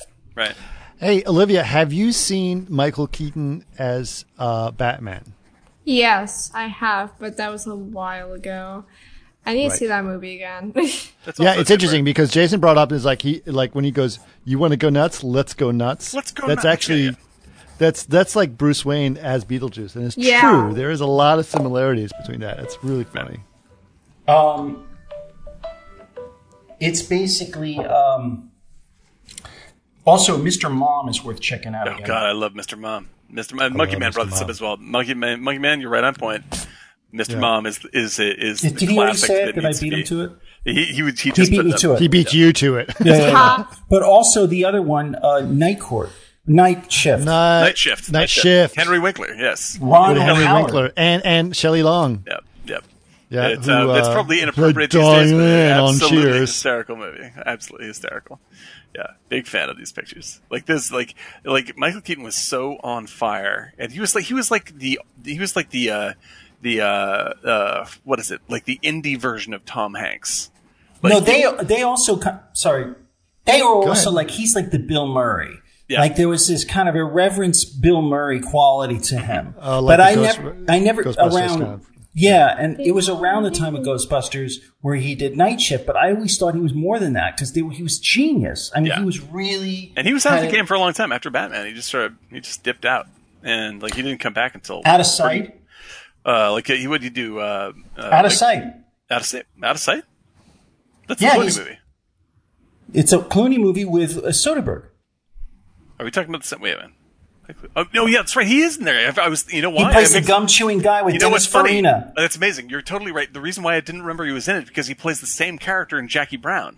And so I was thinking, I was about to say, no, he's in Jackie Brown at that time. And I was like, oh, he's in both playing the same dude. I totally forgot. Right. Yeah, he's awesome. Absolutely awesome. I completely forgot. Chewing the gum like a total moron with J-Lo. Absolutely. I did not like Birdman. I like Birdman. I like Birdman. couldn't deal with Birdman. I liked it a lot. I understand people not digging it. Johnny Dangerously, yes. Johnny Dangerously. Thank you, yes, Jason. Good call. Johnny Dangerously. I was actually really, really, really upset because I couldn't find Johnny Dangerously anywhere on streaming, and I really wanted to watch Johnny Dangerously, and my wife finally just bought it for me on DVD. Oh, it's or on great. Blu-ray. Yeah, Griffin Dunne, Peter. Griffin Dunne. What's his name from Young Frankenstein? Peter Boyle. Peter Boyle. Peter Boyle. Yeah. And then what's his name? Who was on SNL? I like guns.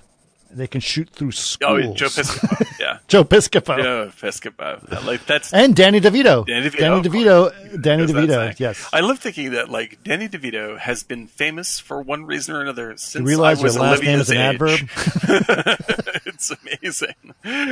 Like I would love to be Danny DeVito, who is now again like a major star via like Twitch and video game folks who love Danny DeVito, and I'm like. Danny DeVito has had easily the weirdest life of any actor of ever. Like, it's really stunning. And not only that, he's a great producer. Like, he's produced a number of my favorite Sunny movies. in Philadelphia? Always Sunny in Philadelphia? He produced L.A. Confidential. That's right. He's in it. Yeah, he's unbelievably good. Unbelievably good. And it's amazing that he's hung around so long. I mean, I listened to a podcast. I listened to a podcast with him, and it was absolutely wonderful because he was just talking about life in New Jersey, and he's just a regular guy. Danny DeVito is such a great. Yep. Whoa, I didn't know that. DeVito produced Pulp Fiction. That's right. Holy crap! Jersey Films. Total hero. Right? Hero. Absolutely fantastic guy. And I ran into him at the airport at LAX. You can't miss Danny DeVito. Well, you can. He's very short, but that was one of the reasons. Right there, buddy.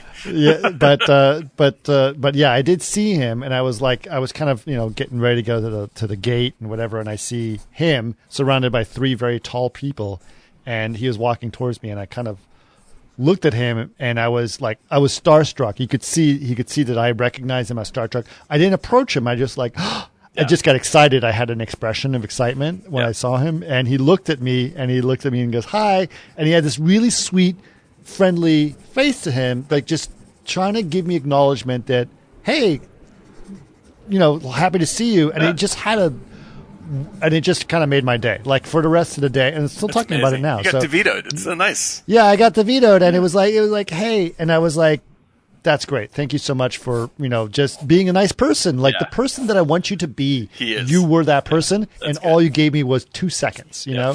That's good. And I'll always remember you that way, as opposed God bless to, that guy, man. God bless there's some celebrities that are not necessarily that way. I knew somebody 30, 40 years ago ran into Alan Alda, and she said, "Oh my God, I love you. Can I have your autograph?" He's like, "I don't do autographs, but I shake hands."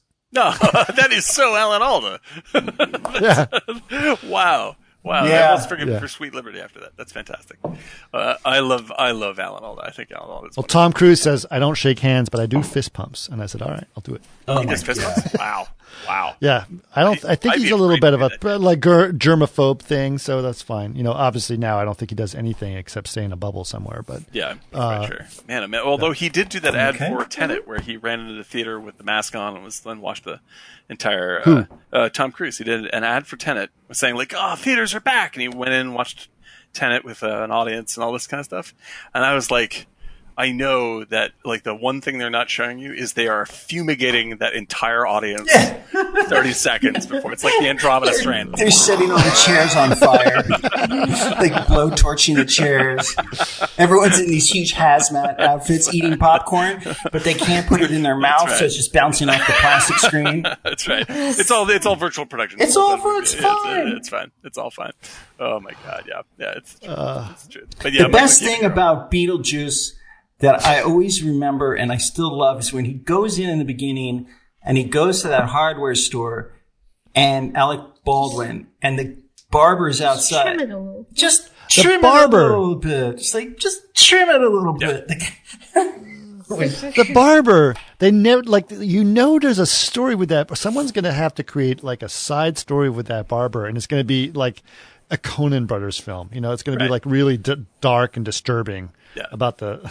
Well, the thing Can we is, also say how evil that dog is for just like I'm just gonna step off this board 2 seconds for 2 seconds. Right. Okay, you guys will be fine. Yeah. It's like, and then he comes out, it's like, looks like they weren't fine.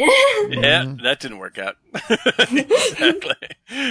Yeah, man. I wonder if you were to go into like the deep like Beetlejuice message boards, if there's fanfic about that dog and or that the guy outside the plot twist. It's actually Beetlejuice who's the dog. I will dig it up. That has got to be true.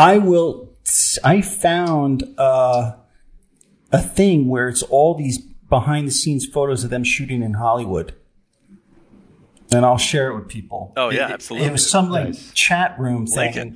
Yeah, it was literally just them hanging out behind the scenes. Now, Jason says, I want to make sure I'm reading this right. My parents were barbers. Your parents were both barbers? That's quite funny. That is a rarity. Like, isn't that sort of... Yes. And barbers are a very common theme, not just in film, but all the way back to opera. Yeah. It's true. The barber of Seville. Right. So barbers are actually a very important part of society. You are having an intimate experience with someone that is strange because you're paying this person to groom you and make you look better, right? And that is a very interesting experience. And that is a theme of a lot of movies, including, obviously Barbershop. We talked about it on Rushmore. And what's the other one? The one that De Palma did in the 80s with Dress to Kill. No, he did the one where it was the mob one, Capone. Yeah, well, Untouchables. Yeah, that's a great part. And then I was going to bring up that exact film, Monkey Man. The Man Who Wasn't There is actually a Coen Brothers film. That's actually why I brought it up, because I was thinking about that guy in front. It's like there's something about it that felt like a Coen Brothers film. You followed my train of thought. So. Well, the thing is, like, that's the thing. It's like I think that there's something that ties this all together is that both Tim Burton and the 1950s as represented by the Invasion of the Body Snatchers. Like, there is a sort of a center, like an Americana. That both are kind of dealing with. And, like, Invasion of the Body Snatchers is the critical panic version of that, like what is the false reality that we have built? And Tim Burton is sort of like, is looking at that very nostalgically and sweetly.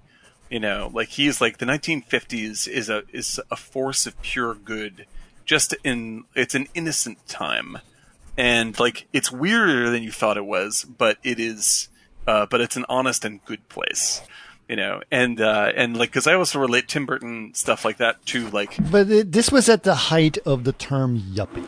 Yeah. Right. So they're the ultimate yuppies going to the small town. Right. So that was like, in the 80s, it was like yuppies. They were like, I can't get good Szechuan Chinese here. Like, what are yuppies, Chris? I've never heard that. Come on. Yuppies, young urban professionals, as we used to say in the biz. Oh, okay. Yes, that's true. Okay. Yep. Continue, please. Different than Dinks. Yes. Which were double income, no kids. Double income, no kids. That's right. Yep. But I think that that was the exact period where what became the boomers were a little nostalgic for their childhood, and it was starting to creep into their fiction. Right. Yeah. And again, I think that because that's what you see from Burton. It's also basically what David Lynch built his entire career on. Right. And both like isn't the opening Blue Velvet like the fire truck? They're waving. Yeah, and they're waving and all that stuff, and both of them have that same thing where it's just like there's a weird confrontation between like the pure childlike happiness of what they're trying to represent and the scary weird undertones that are threaded through it. Because like a Blue Velvet's opening, it's just like red fire truck, white picket fence, red roses, all this stuff, and the guy's watering his lawn, but the hose gets snagged, and then he has a stroke, and you're like, oh, and everything gets knocked out. And Beetlejuice has a much lighter version of that flavor going on. It's a very breezy movie on the surface, but what's happening underneath it is really strange. And it's dealing head on with death in in very matter-of-fact terms. It's just putting it in a very likable, charming way. And I think that that's what Tim Burton was best at in those days, was like he would take things that are really difficult to talk about, even when you talk about them seriously, and frame them in a way that made it easier, but also made it weirdly deeper, because you didn't realize how deep you were going in talking about it when you make it into a weird comedy. What do you think his best film is? I know which one it is. For me, Ed Wood. Ed Wood is his best film, I agree. Yeah, Ed Wood is perfect. It's a perfect film. Perfect movie. But probably my favorite movie on filmmaking ever. It's like he is completely in touch with everything that he's talking about in that movie. He's not just doing it for the style. He's not just doing it for the visuals, or for clever setups. Like, Have you he's seen like it? he really We're understands. gonna watch that. You want to watch it tonight? Oh god, that movie's perfect. That's my absolute favorite movie I have on disc. I just was blown away, like, by Bill Murray and D'Onofrio as Orson Welles. As Orson Welles, I know. Yeah, who's the guy that did the voiceover? That he did. He was the brain from Pinky and the Brain. Can't remember that actor's name, but it's very, very good. It's very good. But D'Onofrio is hysterical, and yeah, I think Bunny Breckenridge, Bill Murray's Bunny Breckenridge, is one of my favorite characters ever in movies. Like, that's like quintessential Murray, and it's such a charming, lovely, sympathetic character. Before I lived in LA. I used to come out and stay with a friend of mine and sleep on his couch, and he was the manager of the Ambassador Hotel film section, and it was a closed hotel, but they used it for films like the Christian Slater, Tarantino written movie. True Romance. Yeah, with the pillows in the air. Yep. But they shot a lot of the Ed Wood stuff there. Oh, yeah. And it was an empty hotel, so I sometimes would go to work with him, and I would hang out in the old Sammy Davis Jr. suite in the empty hotel. Oh, man. I did a lot of photos. You can see them on Instagram, but I have a huge, and it was those diners and stuff inside. It was an empty hotel. I used to walk around with this guy, Joe, and he was there when Kennedy was killed, and he would take me around and show me places. And he worked there as a carrying luggage for guys around the 20s, 30s. Right. I've got a celebrity story related to Beetlejuice. So I had a friend of mine who was a concierge at the Four Seasons in Houston, and while he was doing that, there was a show going on at one of the theaters in the art district in Houston that was Camelot, and the person acting in Camelot was Robert Goulet. And so Robert Goulet was doing Camelot, and so he had a suite at the Four Seasons while he was doing the show of Camelot, and in the suite was his cat. And so my friend, who was the concierge at the Four Seasons, had to take care of Robert Goulet's cat, who was quite old. And Robert Goulet's cat died. Oh no! While he was there, and he's like, "Oh shit! I killed Robert Goulet's cat." That's like an indie film right there. Yeah, right. And it was really funny. And so we had to console him over martinis at our local bar that he didn't do that. But it was the cat was on its way out long before he got involved. He had it coming. That's right. That cat. I just think about like being the concierge at the Four Seasons and taking care of Robert Goulet's cat. That's a very unique position right there. Yeah. That's hysterical. And so when the cat died, did he put it in like a shoebox? And then when he came to the concierge, like, "Oh, sir, there's a package for you." That'd be a good film right there. Oh my god, yeah. Oh man. It's covered in tofu. Exactly. That was a way homer right there. I'm very proud of that comeback. That's nice. Nicely done. Lancelot. Yeah, I know. He was Lancelot in Camelot for decades. Yeah, that's true. Yep. I love Goulet. Goulet was pretty great, and he had a good sensibility making fun of himself later on when he became, more of a. Another good movie of Tim Burton's is Mars Attacks. Yeah. So my kids did not like Mars Attacks. You're not because me or your friends. I think they need to rewatch it. I don't think they were ready for Mars Attacks. We showed it to them too soon. Like now they probably like it. That Chihuahua with the so they switched to bio the women and the Chihuahua, and the Chihuahua with the lady's body, I thought that was really funny because he had a small head. Yeah. He had a small little head, and it had a huge body. And when they were attacking the aliens, he was just punching them. But it's just like because Chihuahuas are so aggressive. I know that by experience of Lucy. I have experience of Lucy biting my feet. At like 3 a.m. But like, anyways, that's not the point. Anyways, that'd be the Mars Attacks would be the frontliner on the Criterion edition for Chihuahuas. Like Chashu's Criterion collection is like Mars Attacks. Oh, right. Sarah Jessica Parker. Yes, thank you. Now, I was going to say that, but I wanted Olivia to finish her story. And I will note that Jason, when we talked about the Goulet's Cat as an independent film, that is definitely a Wes Anderson film, and Jason is 100% correct that Wes Anderson should be directing that. It's got to be. Man, I'm digging having these extra guys like Jason and everyone on our podcast and having you guys involved. Yeah, it's really great. Really hang out. But and if there are more people involved, that's fine. But just having you guys alone is really fun to be part of this. Absolutely true.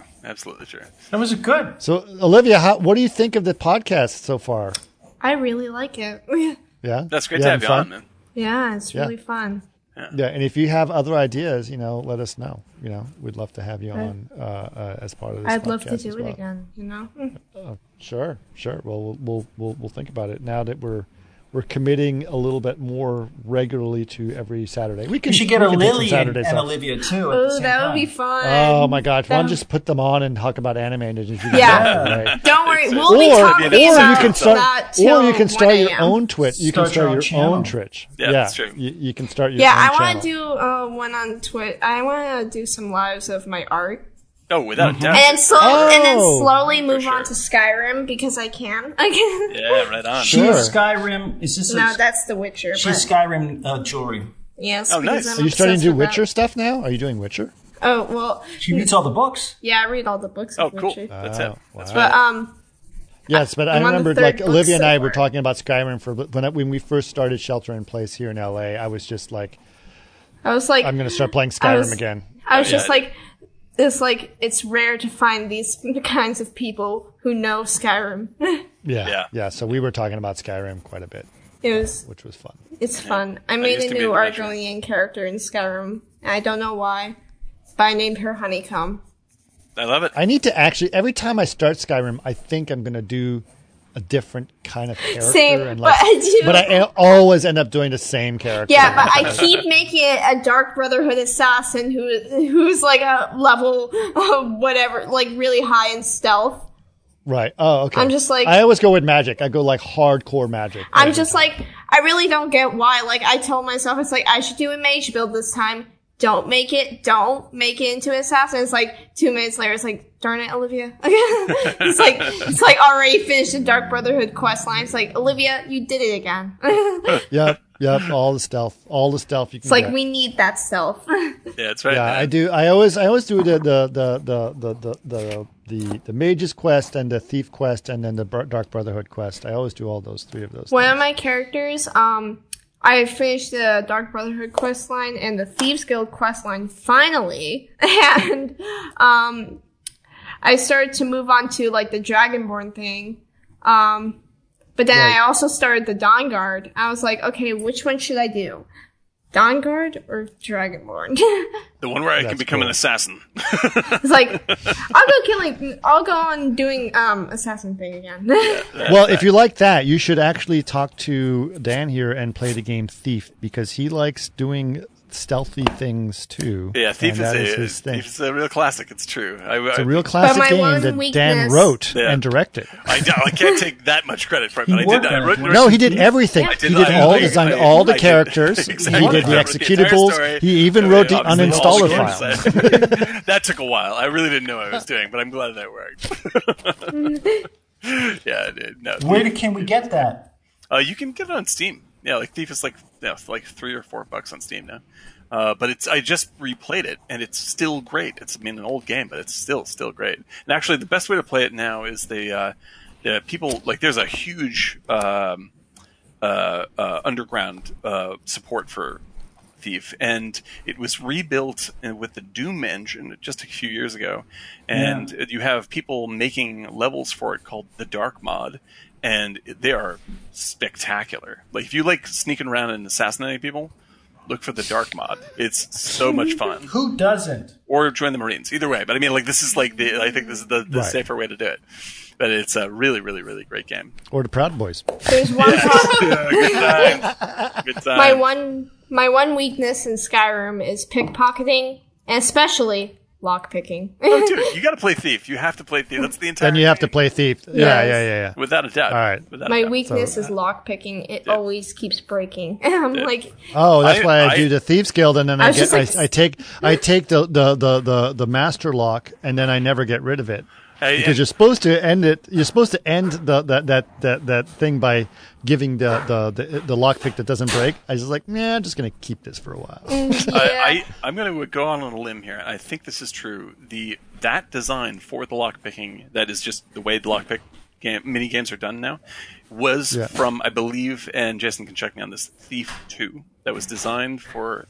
Oh, it's how you click. That was the first time that was ever done was designed for Thief 2.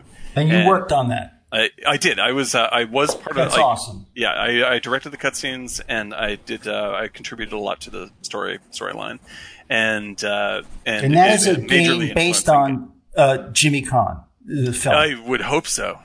I wish it were true. And actually, I ripped off hugely from that movie. I will definitely say that. There are shots in the cutscenes that are stone cold stolen from guys welding and sparks flying. Yeah, and like Lincoln Town Cars. Yep, it's all true. The Lincoln Town Cars just a little medievalized. It's a little bit sort of it's the 1400s version of a Lincoln Town Car. Yeah. Yep. This is random, but every time whenever I make stories with my characters around, but it all starts off with me having a dream about it, and then if I really like it, I'll wake up and be like, I want to get more into about that story. Totally. So then I'll do that for the whole entire day, and then I get obsessed with that story. But one of the main stories I'm currently working on, I really don't have a name for it yet, but I'm still thinking about that. But it really got off of from Skyrim and The Witcher mixed together. Mm-hmm. So yeah. Like there's such great settings, man. They inspire so much. And the Dawnguard from Skyrim with all the vampires. Yeah, it's mainly about vampires, and I was just like, I really like that. I know that Dave 3D guy in the chat, he's a giant Witcher 3 fan. He got me into Witcher, and that world is spectacular. I still not really seen the show. I've seen the first couple episodes. My of the show. favorite character is Yennefer. Yennefer's cool. Yennefer, yeah. Yennefer's the best. Yeah, super cool. Yeah, I'm about a third of the way through the game. I've not read the book, so the book's good.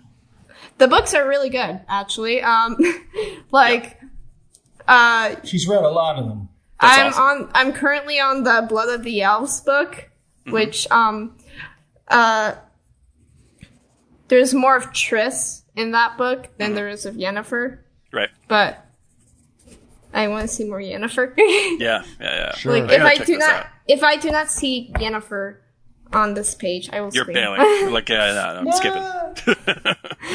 Yeah, Witcher 3, great game. I have a lot of friends that have that game.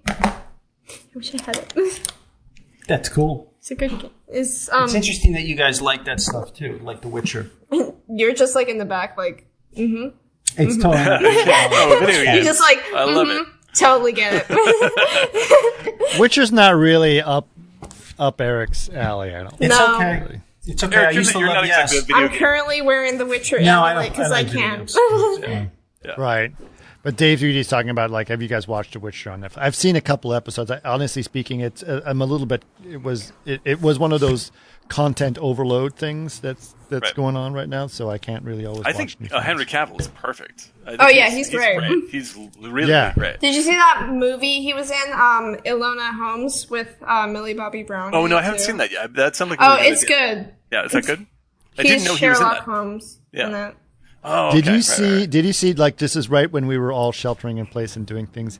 He did a video on YouTube of him assembling a PC and putting it together. Oh, yeah, God he was bless doing him. that Living PC twice as thing. much now.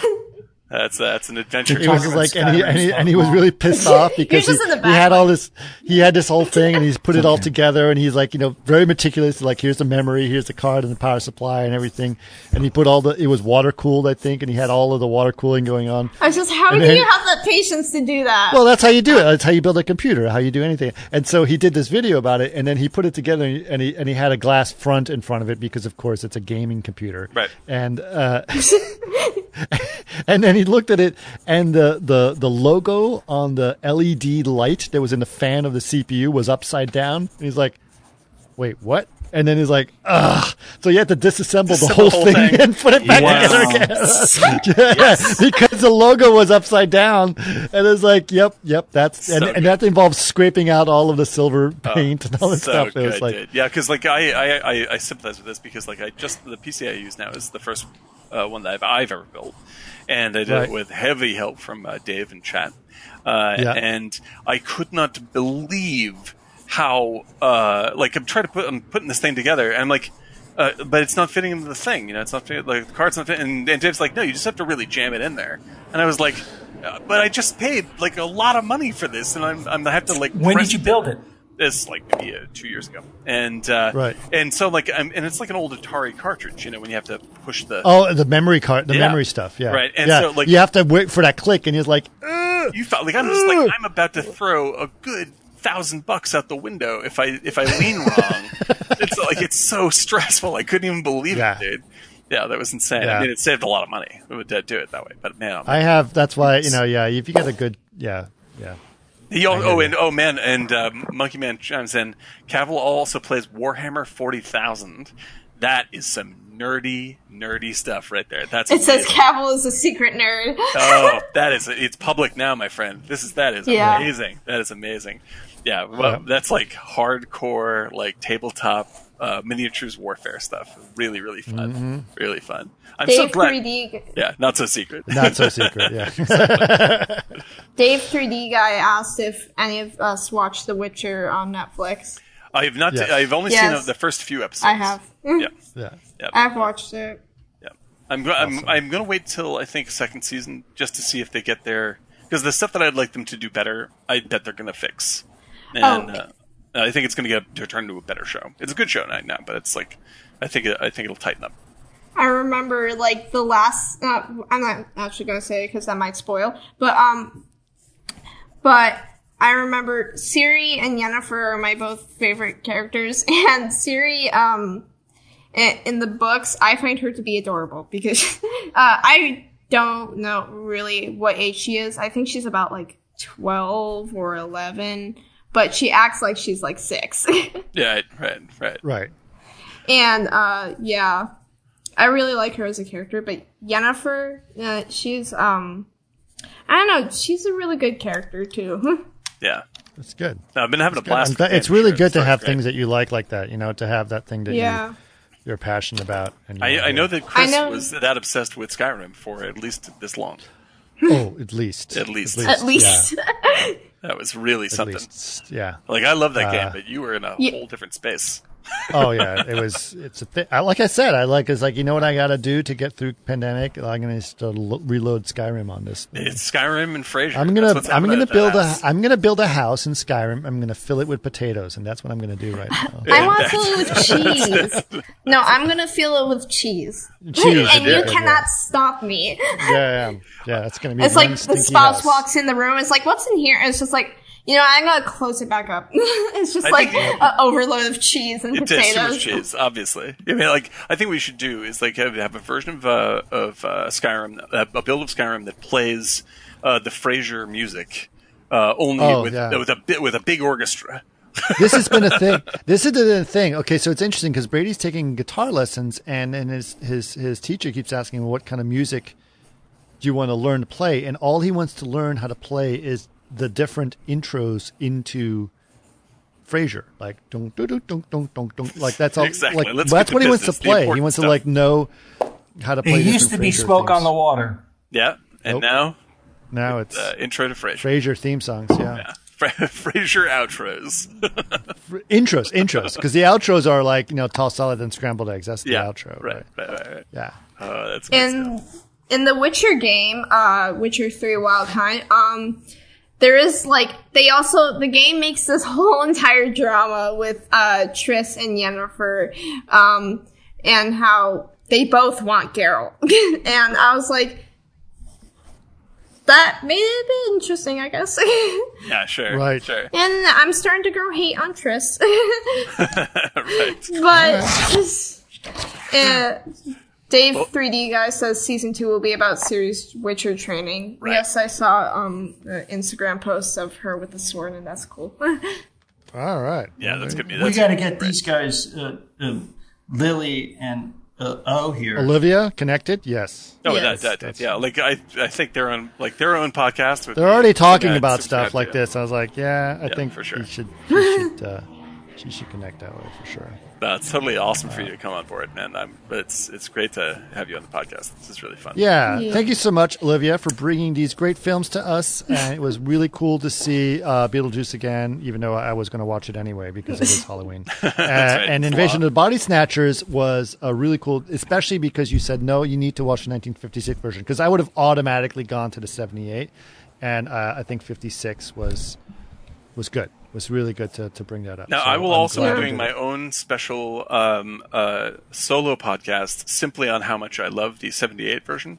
But that's mainly a monologue that I do on stage, in West Hollywood. Yeah. Just letting you know. Yeah, it's gonna be on you YouTube. play like 3 Yeah. characters. And then at the end, I point at myself and do the yell. One-man show. Yeah, it's perfect. No, you're doing your own podcast, right? I'm going to have to. I mean, this is what I'm going to start doing over that one. I'm Yeah. a ridiculous fan of that movie. Huge. Yeah. Changed my life. Yep. Dan's Throne, as we'll call it. Yes. True. And my hate of Return of the Jedi. Yes, thank you, Monkey Man.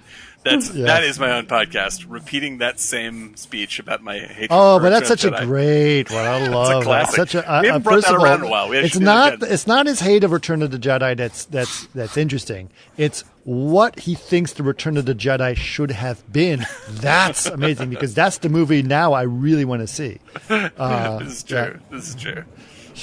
And man. your podcast should be a Zardoz. If you guys haven't checked it out, Dan has been doing a bunch of shorts as Zardoz voiceover that are quite good. There's no way to explain them. Just experience them. And Where can people find notes. those, Dan? If you go to my YouTube page, so if you basically put my name, which is a very unique name, into YouTube, you'll find me, my page, and Zardoz. But the Zardoz show is called Zardoz Speaks. 2, 8, 3, And 4. So just look up Zardoz Speaks on YouTube, and I'm sure you'll find it. yeah, easily. it'll come up pretty quick. just wanna go. And I apologize in advance. Yeah, you should. You should apologize for that. It's really But, So- but one of the greatest episodes is one that Chris's son wrote.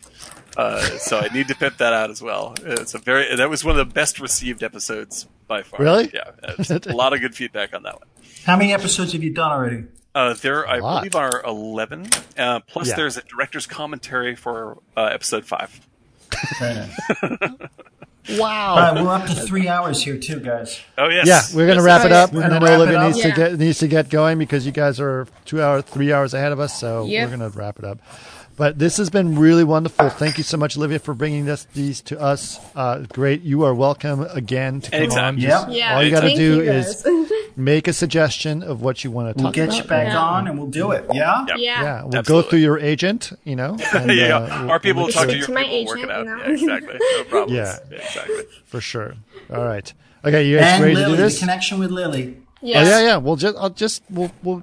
We'll get their phone numbers. They'll text each other. That's fine. Oh, That's thank what you, they- Dave 3D That's guy. what the Olivia- kids are doing Yeah, these days. everybody Dave 3D online, thank wants you. to say great show. We want to make sure that gets out there. Thank you, everybody Yeah. in the chat line. That was incredible. You guys are always awesome.